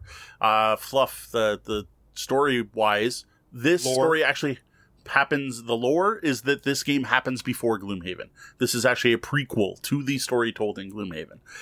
So there is no actual overlap in scenarios, but there's no reason you couldn't put door tiles on the doors in this game instead of using the doors that are there, for example. You do get a new map. This is significantly smaller than the one in the original game. The original game is a nice big fold-out board. This is just one solid mounted board. This just shows the town of Gloomhaven itself, and you get a set of 25 stickers that you'll put on the map, one for each scenario. No, the stickers aren't actually that useful considering it's on rails at this point anyway, so far what you've seen. Yeah, well, again, I haven't even gotten through the 5 intro scenarios at this point, so I don't want to talk to that because I'm hoping it branches at some point in the future, but I don't actually know that. Interesting to note for the stickers, I don't remember if I talk about this later in the show notes, is they do note the stickers are optional. Because in this game, unlike the original Gloomhaven, there is nothing you need to destroy. There is nothing that's removed from the game. So if you did not use the stickers, you could easily pass on your copy of Jaws of the Lion to someone else when you were done with it. All right. Now, as for the rules, they're split over 2 different booklets. Anyone who's played a Fantasy Flight game is going to get flashbacks here, though I got to say they're written better than most things from Fantasy Flight. There's a Learn to Play guide, which very slowly and deliberately walks you through how to play the game. This is the type of book where you don't even read it before you sit down to play. You read it out loud with your group as you open up the box. It holds your hand through the first 5 scenarios, and each new scenario is going to add new elements to the game and very distinctly just points out this is all you need to know. Along with this guide, there is a glossary. Now, this is the rule book, and what it is this is all the keywords and core concepts explained in detail. And the only time you even touch that book is if something comes up during play and you're a little confused. Like, whoa, wait a minute, I'm doing a ranged attack. What's line of sight in this? Or, hey, wait a minute, how does this work? You're going to reference it. Well, hopefully that means we don't have to do another FAQ read-through for this one, though, knowing how popular they are, maybe we will anyway. Yeah, sadly, what we do need to do is a errata read-through for the scenario book and the rule books, which is slightly disappointing for a game that was just published. Now, there are a number of new cards. There are event cards that are, again, specific to Jaws of the Lion. There are item cards, battle goal cards. All the scenarios take place in Gloomhaven, so there's no road events here. Now, regarding the battle cards, this is an interesting one. It's a note that some of these goals were inspired by a fan-created deck that was called Satire's Extended Battle Cards. And I guess Isaac worked with Satire to actually adopt some of these into Jaws of the Lion. And I got to thank our guy in the chair, Temujin, for that bit of information, that little bit of trivia. I thought that was really cool. Now, as for the rest of the stuff, it's all stuff we've already seen in Gloomhaven, so I'm not going to go into details about standees and monster and tiles and element boards, and all that stuff is all the same. This is just the new stuff.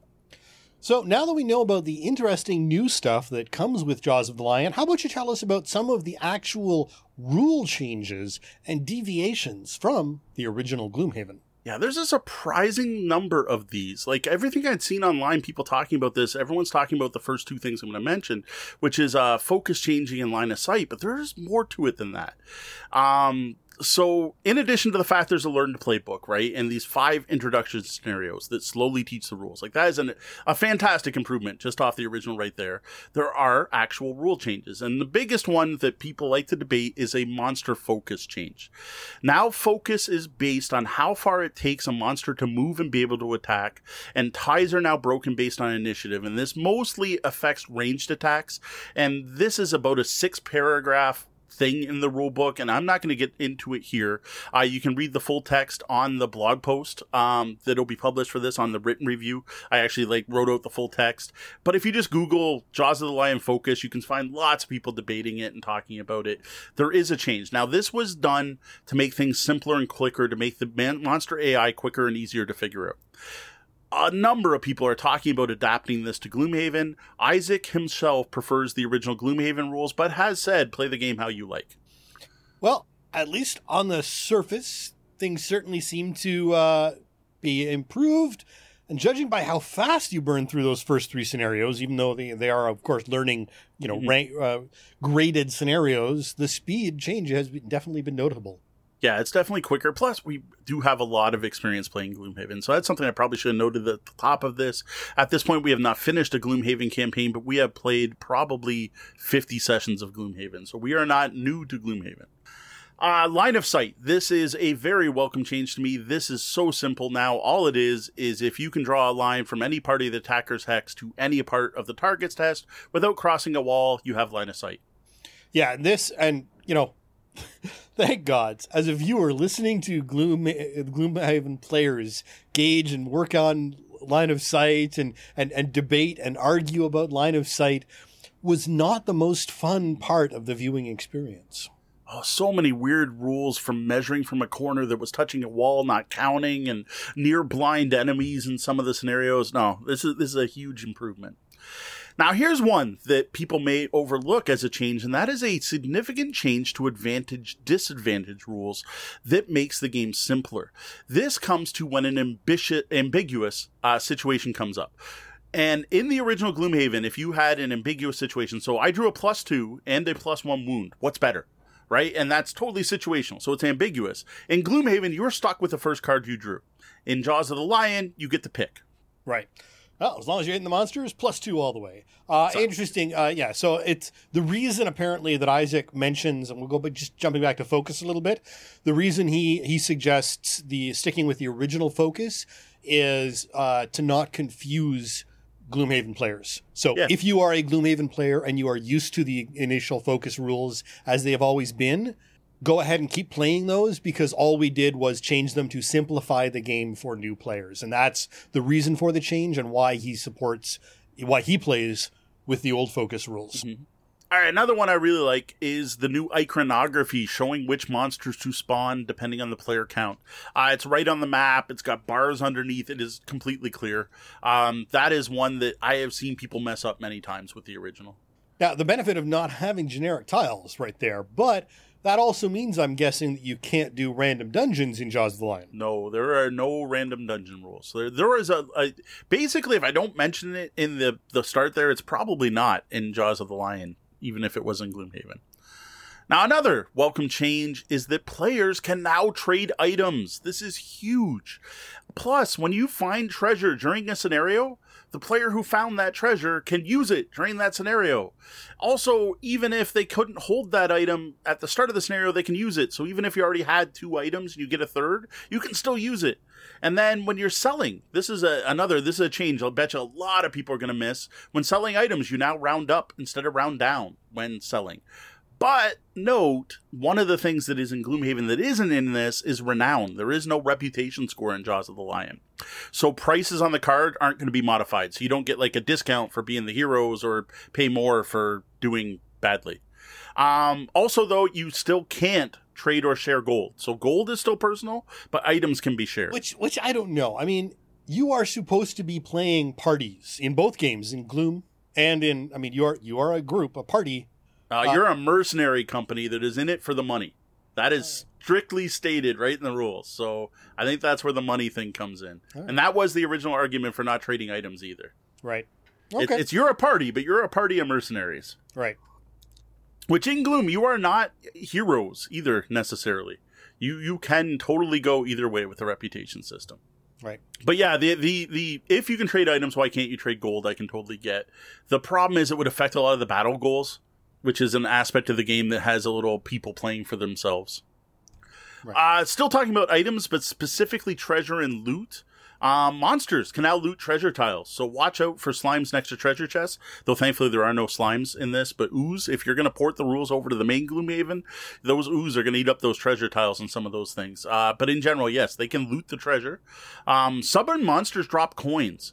And I gotta say, it's silly that they drop coins. Like, it doesn't make sense if they're supposed to be selling monsters, but so much easier to keep track of.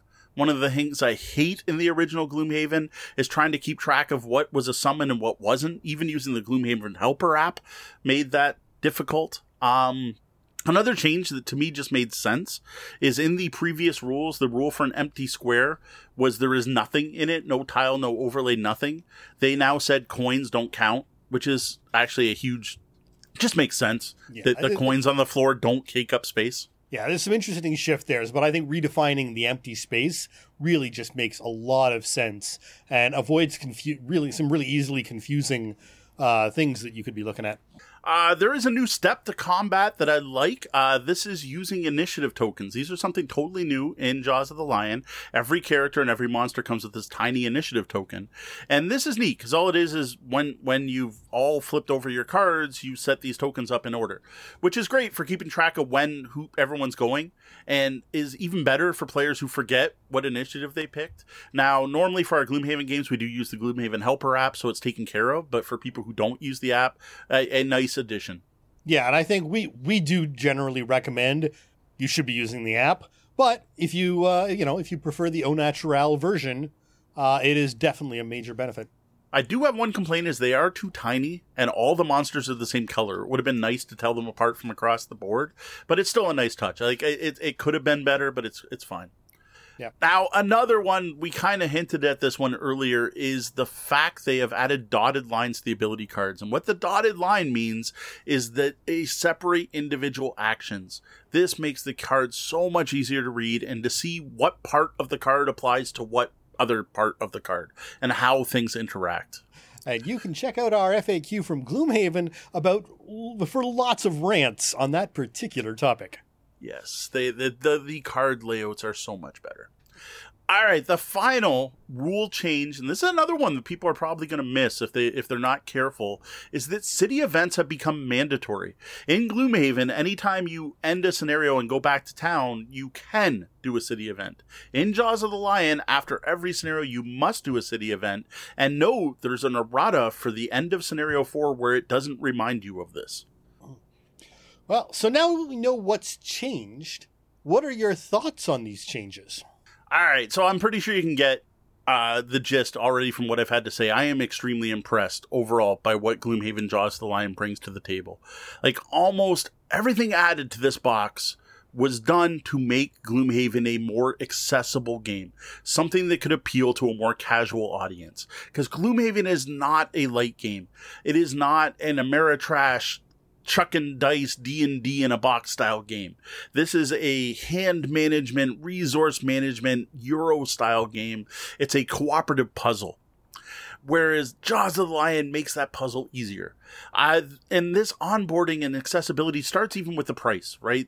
Jaws of the Lion is very, in my opinion, very reasonably priced for what you get in this box. This is not a light or small box. The fact that it has a box insert is really nice. And the fact it even has instructions how to sort your bits is another part of the onboarding system I like. Though the highlight really is that learn to play guide. The first 5 scenarios that slowly introduce the rules, one game aspect at a time, is brilliant. Like, I'm not going to get into full details here, but like they did such smart things as in the first scenario, you don't have a monster attack deck. All the monsters just act the same. They act on initiative 50, they move 1 and attack anyone next to them. Done. So you don't even have to worry about that aspect of seeing monsters doing different things every turn. And it's a great way to teach the monster AI for melee combat. Like, just little things like that. Every single one of the rule changes I thought were great. Welcome changes. I wouldn't complain about a single one of them. Some of them seem to be done to make the game easier to play and understand. Specifically, the new focus and line of sight rules are definitely simpler. Other ones seem to be things players have been asking for and wanting in house ruling, especially if you look through Board Game Geek threads, like the ability to trade items and having a way to track initiative that's better than having to remember what cards people played. So I think it's a mix of things to make the game more accessible and things that I think people have been hoping for. Right. So now one thing, and this came up in the chat room, and I think it's something I saw watching through some of your first plays, is as experienced Gloomhaven players, right? So people who know Gloomhaven and know and have worked out a lot of the quirks and things. What about these intro games in particular has sort of been a little problematic because, again, you're actually having to unlearn a lot of things that you know. The hardest thing by far is using rules that haven't been introduced yet. So there is no such thing as a long rest until scenario 4. There is no such thing as using the basic abilities of your card in scenario 1. That's either introduced in scenario 2 or 3. I can't remember which one right hand. So it's that whole, you're just going to play expecting all the rules to be there. So some of it is error proofed. So for example, by giving you those A cards, there are no burn cards. There's no cards that are lost as spending them. So you can't screw that up. And there are no elemental infusions on the A or B cards. So again, you're not going to make the mistake of using the elements. And that's the same thing where they provide you actually with sample monster decks too. So there are the Vermling Raider deck, right? But there's also the basic Vermling Raider deck that's only 4 cards. And again, Isaac was brilliant enough that none of those have push or pull.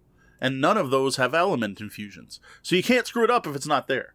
But then there's the other things where you're just like the short rest, the long rest, the using your basic attack, things like that. You're just going to be able to discard cards instead of taking damage is something you can't do in the early scenarios. So it's the unlearning what you've learned could be a problem.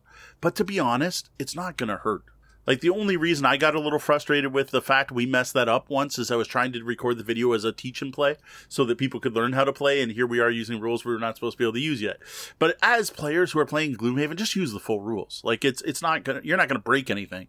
Right. And trust me, the scenarios, I gotta say, they're almost too easy. In a way, the same way you have a problem with Harry Potter Hogwarts Battle. Right. The ramp up at scenario 4 is significant. It is a big jump. As seasoned Gloomhaven players, we got someone down to 1 hit point. Like, it was close. We could have easily had one character exhausted. I have seen other local gamers and players who are not familiar with Gloomhaven get very frustrated by scenario 4. And so the onboarding's nice, but it does ramp up significantly. But in a way it has to. Because Gloomhaven is not an easy game, and it's not meant to be. It's not meant to be an RPG. It's not meant to be the game is the DM and it's going to walk you through a story. No, it's going to try to punish you and beat you down. Now, I think I know the answer to this, but they asked in the chat, if you are an experienced Gloomhaven player, can you skip to 4 or 5, or do you need to go through the beginner adventures? For one, you'll need to go through to get the experience. So unless you could just jump to the reward section and write it down and do it. But you know what? It was fun. Like, I don't see why not. Like, being able to kick some Vermling butt in Scenario 1 was kind of fun. Plus, another big part of Gloomhaven is learning your cards and learning your character class. So this is a good way to get used to your character class. Though, again, because you swap out your cards, that's a little weird. So there's a side note. So I'll finish yours, and then I have a side note. I just don't see why you wouldn't. And the other thing is, like, we were able to finish the first 3 scenarios in one night in about an hour and a half, I think. And that's with, like, streaming and moving microphones and moving cameras. Like, they're not long. Once you get to scenario 4, you're still, that one's maybe 45 minutes to an hour. You could probably play through all 5 at once, in one sitting if you had a long enough game night. I just don't see why you wouldn't. Yeah, if you weren't streaming. I just don't see why you wouldn't, to be honest. You could, though, but definitely get the rewards. Like, because you're going to need those to get the experience before, again, I'm slightly spoiling things here, but you will need to have the experience to get into the main story. Plus, you're going to want to read out the story and stuff like that. Scenario 1, if anything, you could probably really, like, there's really, like, come on, the monsters don't even flip up actions. They move 1 and attack 2 over and over and over. Now, to the other topic, this is something I actually found a little frustrating. They change the deck so often. So you start off with 6 cards that it walks you through very clearly. They're all basically moves and attacks and possibly heals. Like, there's no push-pull. There's no elemental infusions. They haven't even added burst or multiple target attacks at this point. And you're like, all right, great. Then they take 2 of the cards and they just change those 2 cards. And you get new versions of those cards that are more complicated. One of those is going to be a burn card. So now you can do something really cool, but you lose the card. And you're going to also add possibly a push, pull, or a status effect, a stun, or poison or something, right? But it's still the same card, does the same thing. Then you get your 1 cards, and then suddenly you have to basically relearn the whole character. Despite the fact the cards have the same names, they no longer do the same things. So, for example, I had a card that all the way through the game was I can move the enemy 3 squares. Like, right from the beginning. I'm like, all right, I moved them 3 squares, I moved them 3 squares. All of a sudden, it now only moves them 1 square unless dark is infused, and then I can infuse dark to move them 2 more. And that is such a different card and so much more situational. And there was definitely a learning curve. And again, that hits at scenario 4. So besides the difficulty ramping up at scenario 4, you now have to relearn your entire character, which it just felt odd. Like the basic cards were so far from the cards you ended up with. And I kind of get it, because the basic cards have to be there to teach you. And, well, the 1 cards have to be there because you can play these characters in Gloomhaven. So they have to be compatible and comparable to the other level 1 cards for the other Gloomhaven classes. So there's definitely a thing there. So that is an odd feeling. I'm not saying good or bad, but there's a definite, like I said, a jump. You hit scenario 4 and it's like, whoa, I got to learn how to play my character again. I thought I knew what I was doing. And I don't know how much Sean's going to edit the live stream, but you can see it in the live stream because there is a significant section of silence as Deanna and I basically relearn how to play the game. Yeah, there were some clips and cuts and zooms, but you know, again, even you know, it's an hour. So the episode 1 is 1 hour start to finish, including all of the, you know, general. Hey, you're watching. Well, how to play that one? I basically teach you how to play Gloomhaven in it. Yeah. So we'll see how the second one goes. That one will be editing tomorrow probably, and we'll see how that one goes for next week. So what I'm most impressed by is Jaws of the Lion does what it sets out to do. It's exactly the point of this box set is to make Gloomhaven more accessible to people, and this is by far, if anyone was like, oh, I kind of want to get into Gloomhaven, I'm going to tell them buy Jaws of the Lion. I don't suggest anyone jump to the full game. And it's probably going to be the same thing for Frosthaven when it comes out. Jaws of the Lion is your starting spot. This is you're going to get onboarded so much better. It's going to slowly ramp up. It's going to show you how to play. It's going to point out to you that this is not your typical Dungeons & Dragons, roll the dice, beat up the bad guys kind of game. The step-by-step introductory scenarios are brilliant. As for the rules changes, I liked all of them. there's going to be a number of groups out there that take these and put them into Gloomhaven, and I can see it. We're going to have to sit down once Tori and Kat are back over and we're playing and talk about including some of these. Like, being able to trade things, I don't think is going to break Gloomhaven. Plus, the new line of sight rules, I think that one I'm going to insist. Like, I don't care. Sorry, we're using those, people.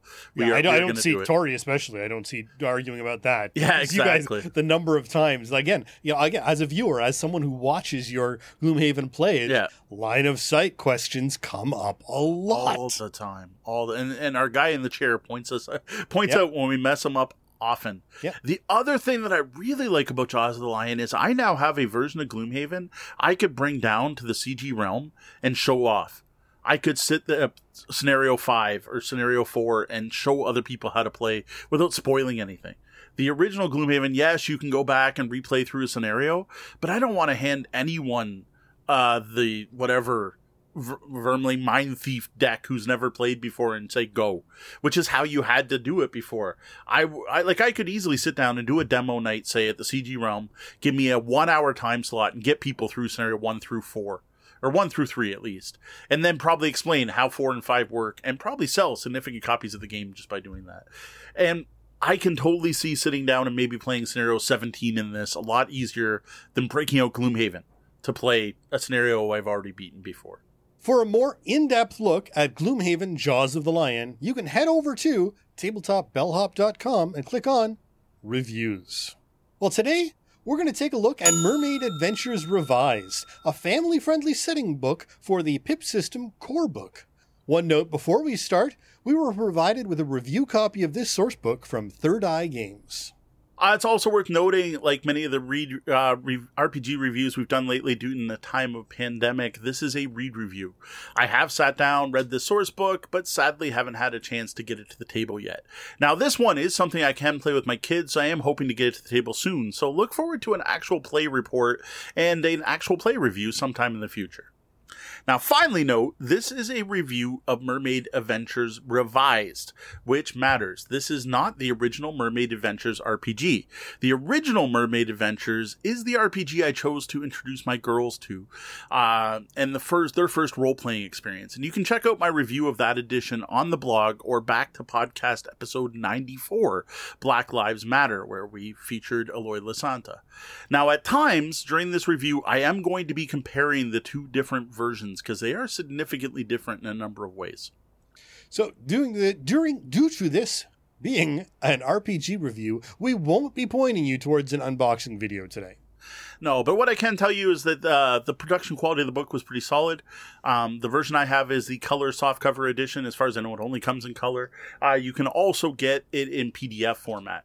The version I have is a digest-sized paperback book that clocks in at 100 pages long, which includes a table of contents, a character sheet, and an index. The other thing to note, though, that is, I think, very important, is this is not a complete game. This is not a game on its own. It is not playable standalone. The Pip System core book is required to use this book. And now this is a notable change from the original, which was standalone, and, well, not expensive. It's important to know that you will need an additional purchase in order to play your new Mermaid game. Now, similar to the Pip System core book, Mermaid Adventures is full color, features a lot of excellent, diverse artwork, including all kinds of merfolk and potential adversaries. If you think all merfolk are half fish, half person, you need to check this book out. There are some really interesting ideas here. The font is larger than normal, kind you'd expect in like a kid's book or a young adult book, which is nice. I appreciate that. It also features a 2-column layout, basically the same layout as the Pip System core book we talked about last week. What's interesting is this is a complete divergence from the original book. The original book, single-column layout with much smaller font, which is kind of interesting to see. I gotta say, I prefer this new layout. It's easier on the eyes and easier to read, and it just lays out and flows better. Overall, I found the book to be well written, pretty easy to read, nice and clear. I didn't find anything confusing or out of place. My first read through, I will admit, took a couple of days to get through, but I could have easily just powered through it in a single afternoon. So readability is an important factor for both kids and parents in relation to this game. Yeah, my daughter borrowed this one off me and read through it and managed to finish it in one morning, so it definitely can be done. The book is broken into 6 chapters, again, using the new PIP system rules. So 6 chapters using for the PIP system, and then there are 5 short sample adventures at the end of the book. Now, this is a source book for the PIP system core book, so you don't get anything like what is role-playing, how to plan a session, or any of that stuff. You also don't get any rules, like the actual mechanics. The rules are not repeated here at all, so the PIP system's not explained. It doesn't walk you through how to make a character, it just presents the new options. It doesn't tell you how to build dice pools, or how to read your white dice or your black dice, or any of that stuff. So again, this is a huge change from the original edition, which was a standalone book with everything you needed to play. Right. Which, given the system's change, it makes sense. There's no point in wasting a reader's time duplicating content when it's built on that other book completely. Yep. Now, taking a quick walk through each chapter, first you get some setting information. You got the underwater city of Atlantis, its various peoples, who the rulers are, the denizens. They talk about the dark lands, which are outside of Atlantis. They talk about the slipstream, which is this quick way to move around underwater locations, but they can be very dangerous. What's neat to see here is there's actually more setting material here than was in the original Mermaid Adventures. Which you're kind of hopeful for, because, again, they have taken out all of those systems and rules and dice pools and character creation. So you would hope that they'd take at least some of that room and add to the story content. Yep, there is more story content as well as other stuff, like when we get to the new archetypes. So archetypes we talked about in the PIP system are basically like your character class, right? So what you have here are types of merfolk. You've got eel folk, fish folk, jelly folk, lobster folk, octo folk, ray folk, seahorse folk, shark folk, turtle folk, and urchin folk. Now, these use the PIP system rules where you have, your physical, mental health. You get a set of starting skills, 1 at 2 and 2 at 1. You get 1 unique ability and 1 hindrance. So this is the same as all the archetypes in the other game. Now, again, interestingly, compared to the original, there are 2 new types of mermaids here. So I thought that was neat. The seahorse folk and turtle folk did not exist in the original game. Again, less system, more room. Now, no new skills are added. Skills are like your strength, dex, con equivalent in this, but there are a number of qualities, which are kind of like specializations. These are things that mostly make sense for an underwater fantasy setting, right? So you have like fast swimmer under athletics, royalty under charm, because it's got a kind of medieval theme going on here, human expert under knowledge, skill, and so on. There are also a number of new special qualities. Again, these are like special skills that are unique to characters. These include, again, setting-specific stuff like Darklands Guide or the Atlantean Guard, and Sense the Slipstream. Now, on the magic side of things, magic is optional in the original PIP rule book. It is required for this because magic is a big part of Mermaid Adventures. So they present 2 new magic traditions. There's the Sea Witch, who can grant anyone any spell, but they have to give up something very important to them, which I think ties into a lot of Sea Witch fantasy we see in mermaid stories the world over. And the Sorcerer. There's also a number of new spells. Many of these, though, I think would have been useful in any PIP setting. So I think if you have the PIP system core book and you want some new spells, this might be worth picking up just for that. Like, you've got stuff like Beam, Hypno-Eyes, which could work anywhere, but then you also have very Mermaid Adventure-specific ones like Fish Form. Well, it's nice that because this is a generic system, you can then, take these bits and pieces from your various scenario books or your system books and backfill those into the PIP system elsewhere. Yeah. Yeah, the only problem you have is, which something I'll highlight a bit more later, is you've got multiple books, right? You get the D&D problem of what book was that in? There are a number of new random charts in this book, new versus the PIP system book, which I'm almost positive I didn't compare them chart for chart, are a carryover from the original edition, which had a whole thing for rolling your eye color, your skin color, your friends, what type of fish you are, and so on. What was weird is it didn't specifically say if you roll these in addition to the charts in the PIP system book or instead of them. I'm thinking these replace them because there was some rather odd stuff on those original charts, as we talked about in the other review. So I think it's a replacement, but it's still cool to see. It sounds like the original charts could still be narratively fun, but the ones in this supplement are probably more highly focused to avoid the Little Mermaid collector syndrome with your characters, right? Everyone wants their bits and bobs because that's what they ended up rolling. Very true. There is a group of sample characters. This is a longer section than I would have expected. Like, these are fully fleshed out art, background, all the mechanics worked out, all the skills. 10 total pre-made characters sitting there. I don't know. This didn't exist at all in the original. In a way, I guess it's good because this could get you started playing right away, or be good for like a one-shot or a con game. Yeah, so I love this because with 10 characters, you can get younger players in right away and have them play multiple games with different characters before you have to worry about teaching them the character creation portion. You're not going to get the 10 characters in one game for a beginner kids game. But if you've got 2 or 3 kids, that means you've got 3 or 4 games to break in the rest of the system before you have to worry about character development. Yeah, very fair, very fair. Then we get to the extras chapter. No new gear, which is a little surprising to me, but a whole bunch of themed adversaries for the Navigator. That's what they call the game guide in this, to throw at the players. You got all the stuff you expect from mermaids, right? So you have fish and dolphins, you got pirates and bandits and undead skeleton pirates, and of course there's a kraken and a sea dragon. I didn't compare 1-to-1, but I have a feeling this is pretty much the same list as the adversary list in the core book, with, of course, all full rules for the core system, the PIP system rules, which are significantly more advanced for NPCs, for extras. Like, every single one of them has 3 special abilities unique to that monster, and they have different styles of hit points and everything. So, basically, I think they took the original list and just updated it. Now, as for game guide advice, again, called the Navigator, there's not a lot here. Just a couple paragraphs, basically explaining, look, it's mermaids. You're underwater. It's fantasy. Think Disney. Don't think reality. Don't argue about, like, when you talk underwater, all that would happen is bubbles. Like, underwater fires can be a thing, right? So I thought that was cool. More useful, though, is here are another bunch of charts. A significant number, 6 of them. So you roll a d6, see which chart, and then 11 options on each, because you roll 2d6, so 2 to 12 on every chart.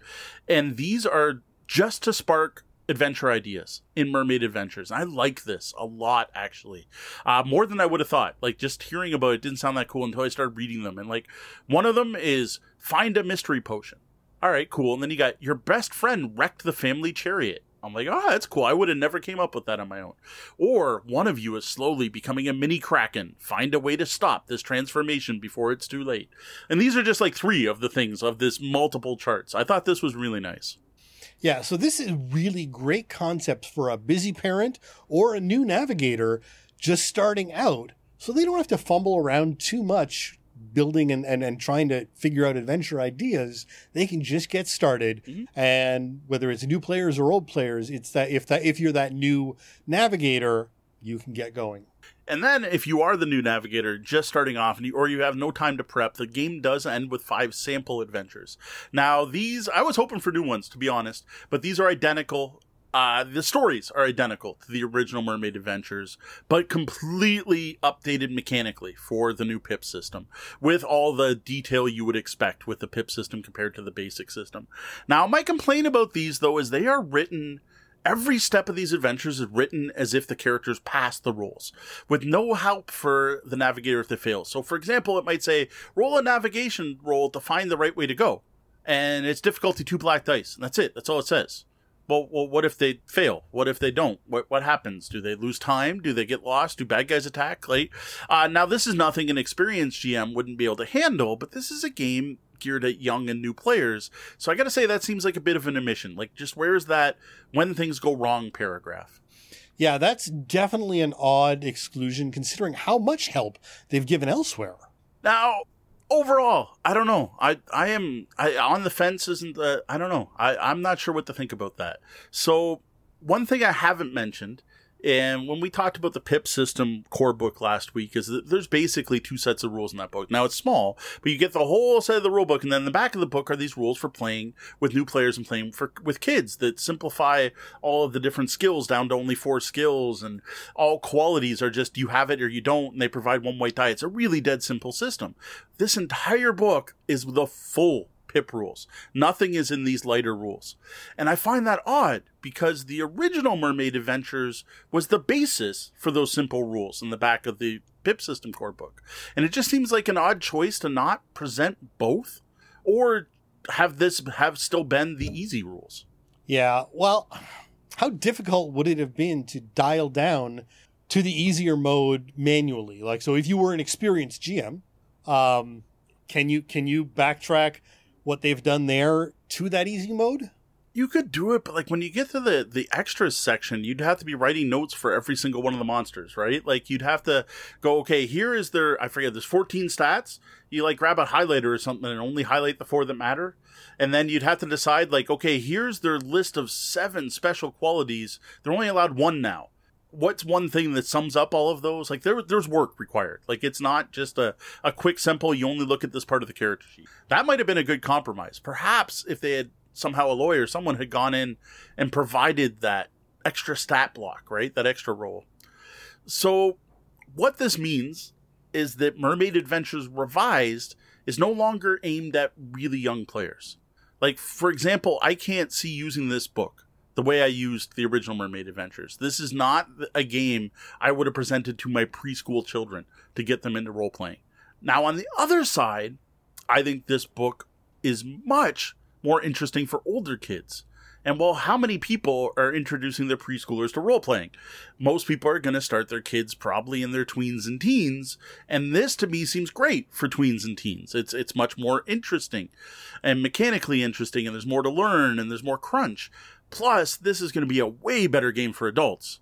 If there's adults out there that want to play mermaids under the sea, and trust me, I know enough adult role players that would love playing in this setting.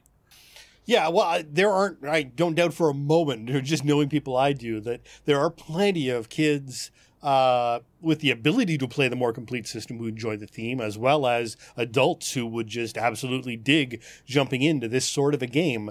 But that still leaves you with eliminating this youth market that seems like an obvious selling point that has now been missed. Yeah, I find it odd. Now what I like even less though than this, like the ramping up in difficulty, it's fine, right? Like your target market, how many people are playing with preschoolers? Like I said, I guess I get it. The thing that bothers me the most so is the fact this is not a standalone book. I would have much preferred a full, possibly shortened explanation of the Pip system to be in this book, with full character creation rules for gear, rules for weapons, rules for conflicts, all of that, and in my opinion, should have been in this book. Now, I realize that would have made the book much thicker and obviously would have cost more, but I would much prefer that than having to flip between 2 books.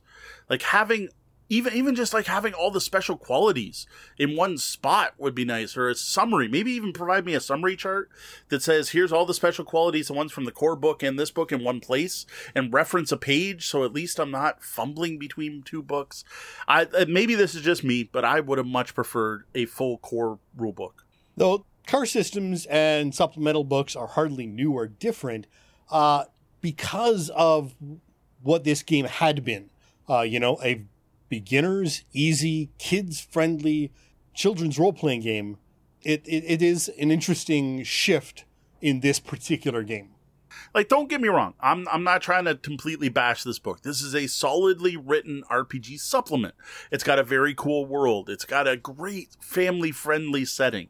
It's got all the advantages of the Pip system, including the disadvantages. Like, I know Sean's not a big fan of the dice pool system.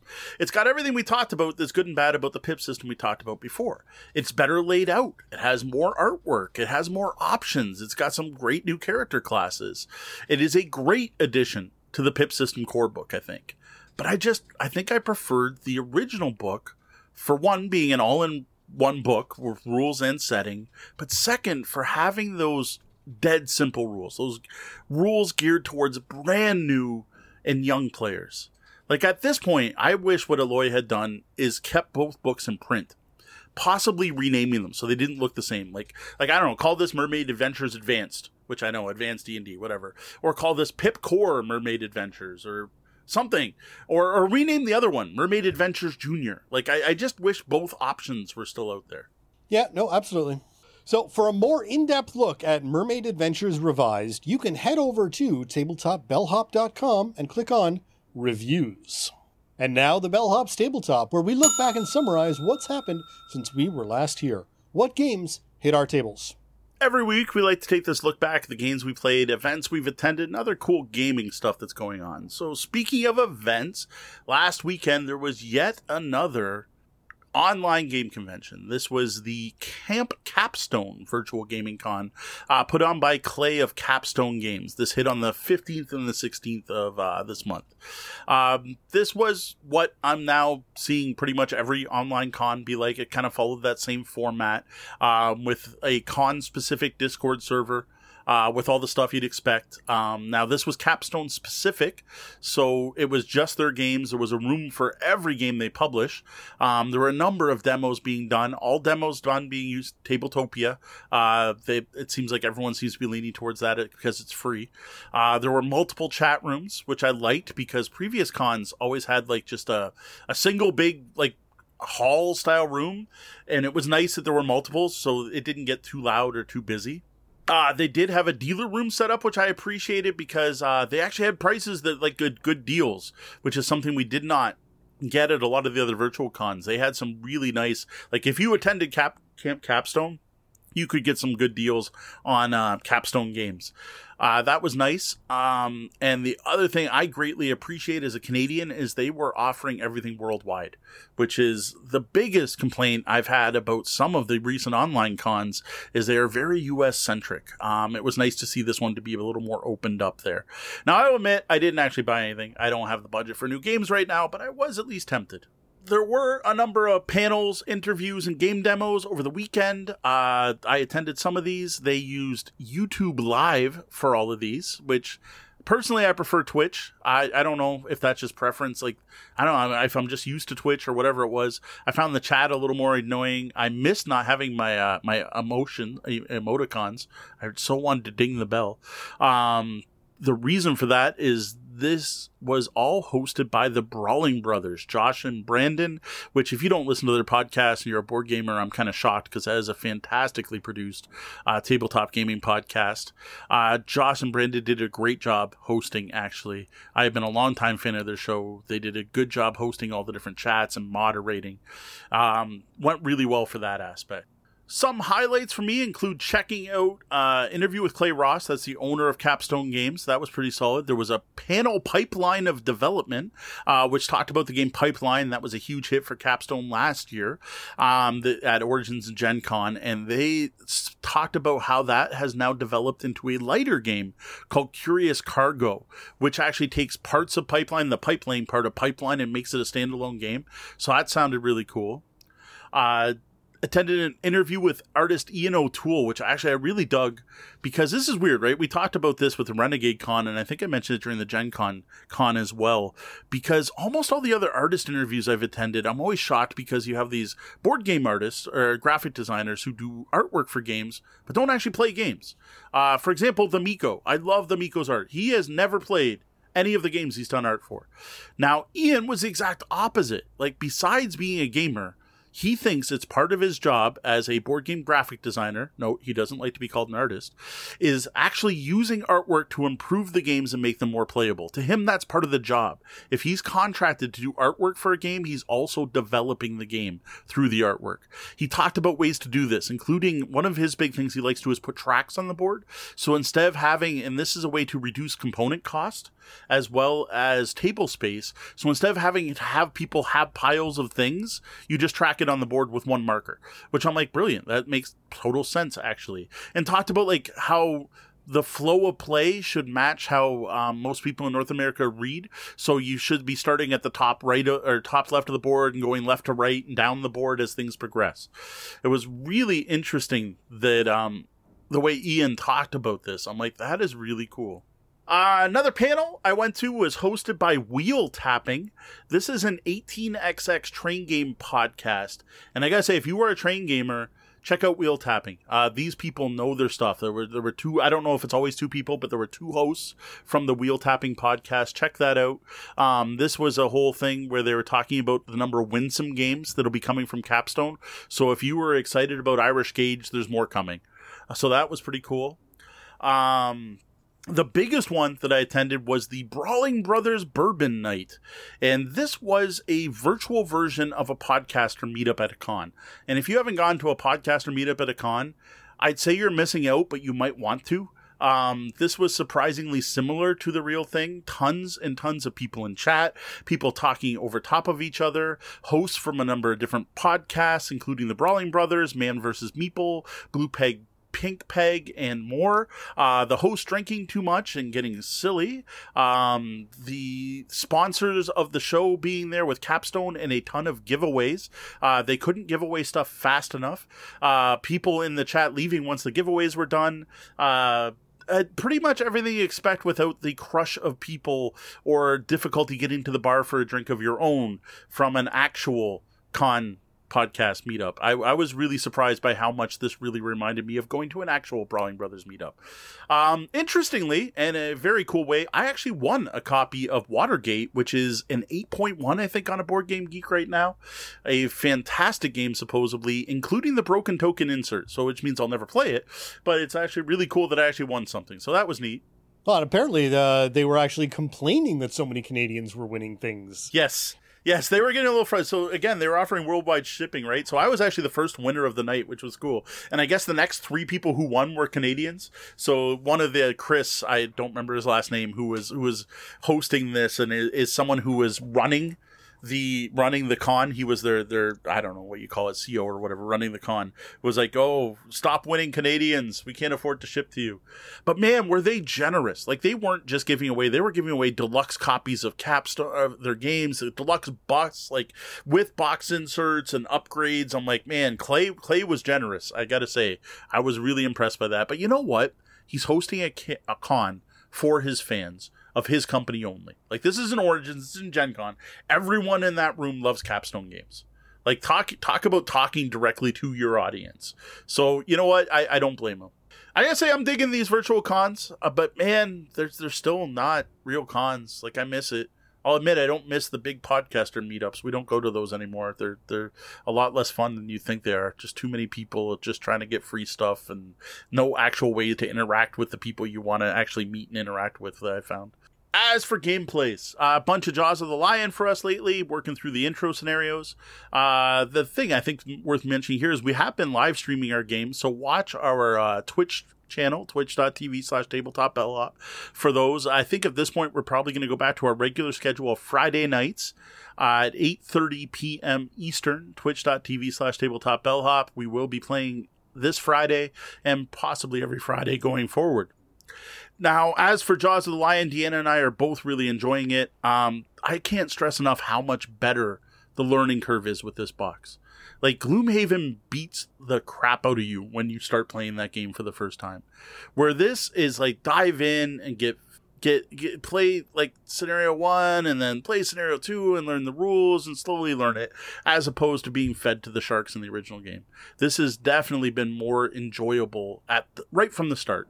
Though we did note that, again, some experienced Gloomhavers will have a little trouble unlearning some of what they know through those first few sets. But then, again, once you're at, 4 or 5, by 4 or 5, that after you've, burned through that, hour and a half or 2 hours of their first 3 scenarios, you're back up to knowing everything you're supposed to know. So...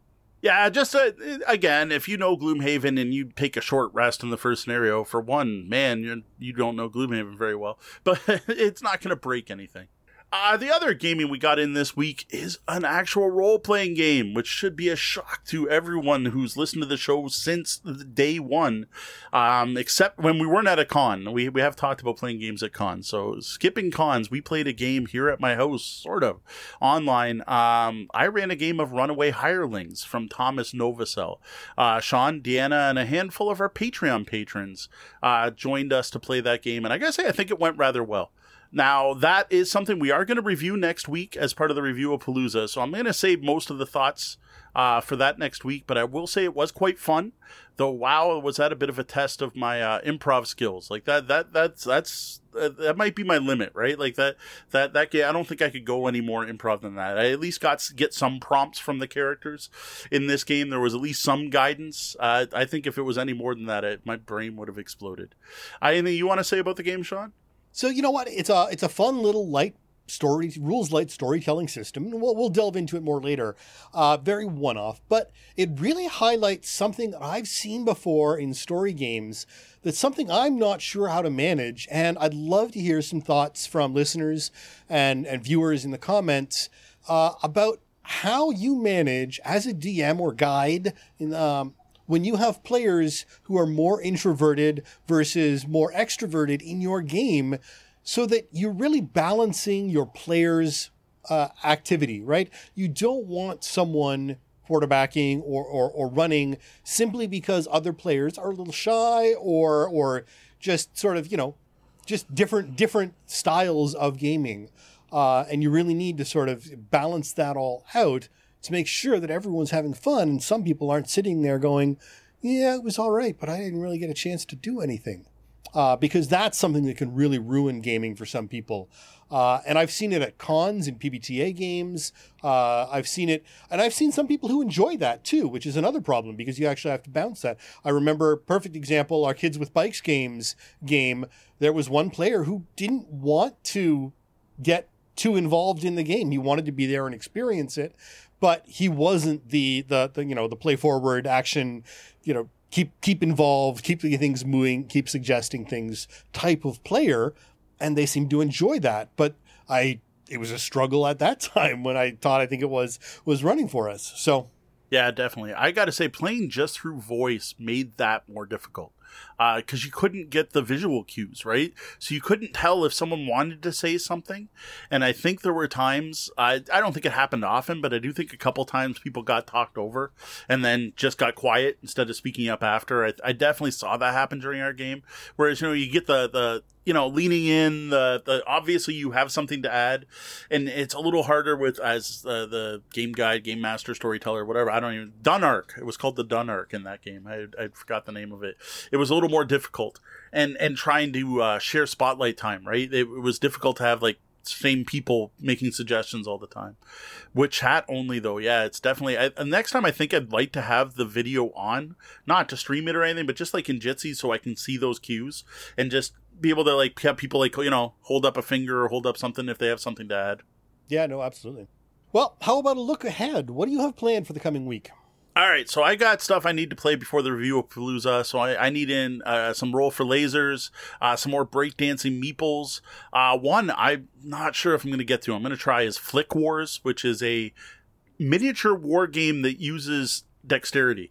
That one Deanna's refusing to play, so I'm gonna have to convince the kids to play it, so because she has no interest in miniature wargaming, skirmishes, or dexterity. It's gonna be rough trying to fit it all in, but you know what, the kids will probably appreciate me grabbing them to play games for the next week. Now, a quick shout out and a thank you to some of our VIP guests, our Patreon backers. We greatly appreciate their support. Evil John, it's piling up. We owe you too many games. We need to fix that soon. Wayne Humfleet, thanks, Wayne, especially for Go Cuckoo. Roger Malash, thanks, Roger. Zopi, thank you. And David Miller Jr., thanks, David. Well, that was the double bell. That means my shift's coming to an end, and we're going to have to lock those front doors. Though the doors to the lobby are closed and the portcullis is down, you can always find us across the web and social media as Tabletop Bellhop, one word. Drop by our website at tabletopbellhop.com for more gaming content. If you like the content we're providing and would like to support our continued efforts, please consider tipping your bellhop at patreon.com/tabletopbellhop. Remember to join us here on Twitch every Wednesday night at 9 p.m. Eastern and watch for the Tabletop Bellhop Gaming Podcast to hit your podcatchers and YouTube every 2 a.m. on Tuesday. Well, that about wraps up the time we have for the show tonight. For those of you here live, thank you for joining us, and be sure to stick around and join us in the Penthouse Suite for the after show where there's an unpackaging to happen. For Tabletop Bellhop Gaming Podcast, I'm Sean. And I'm Mo. Thank you, and game on.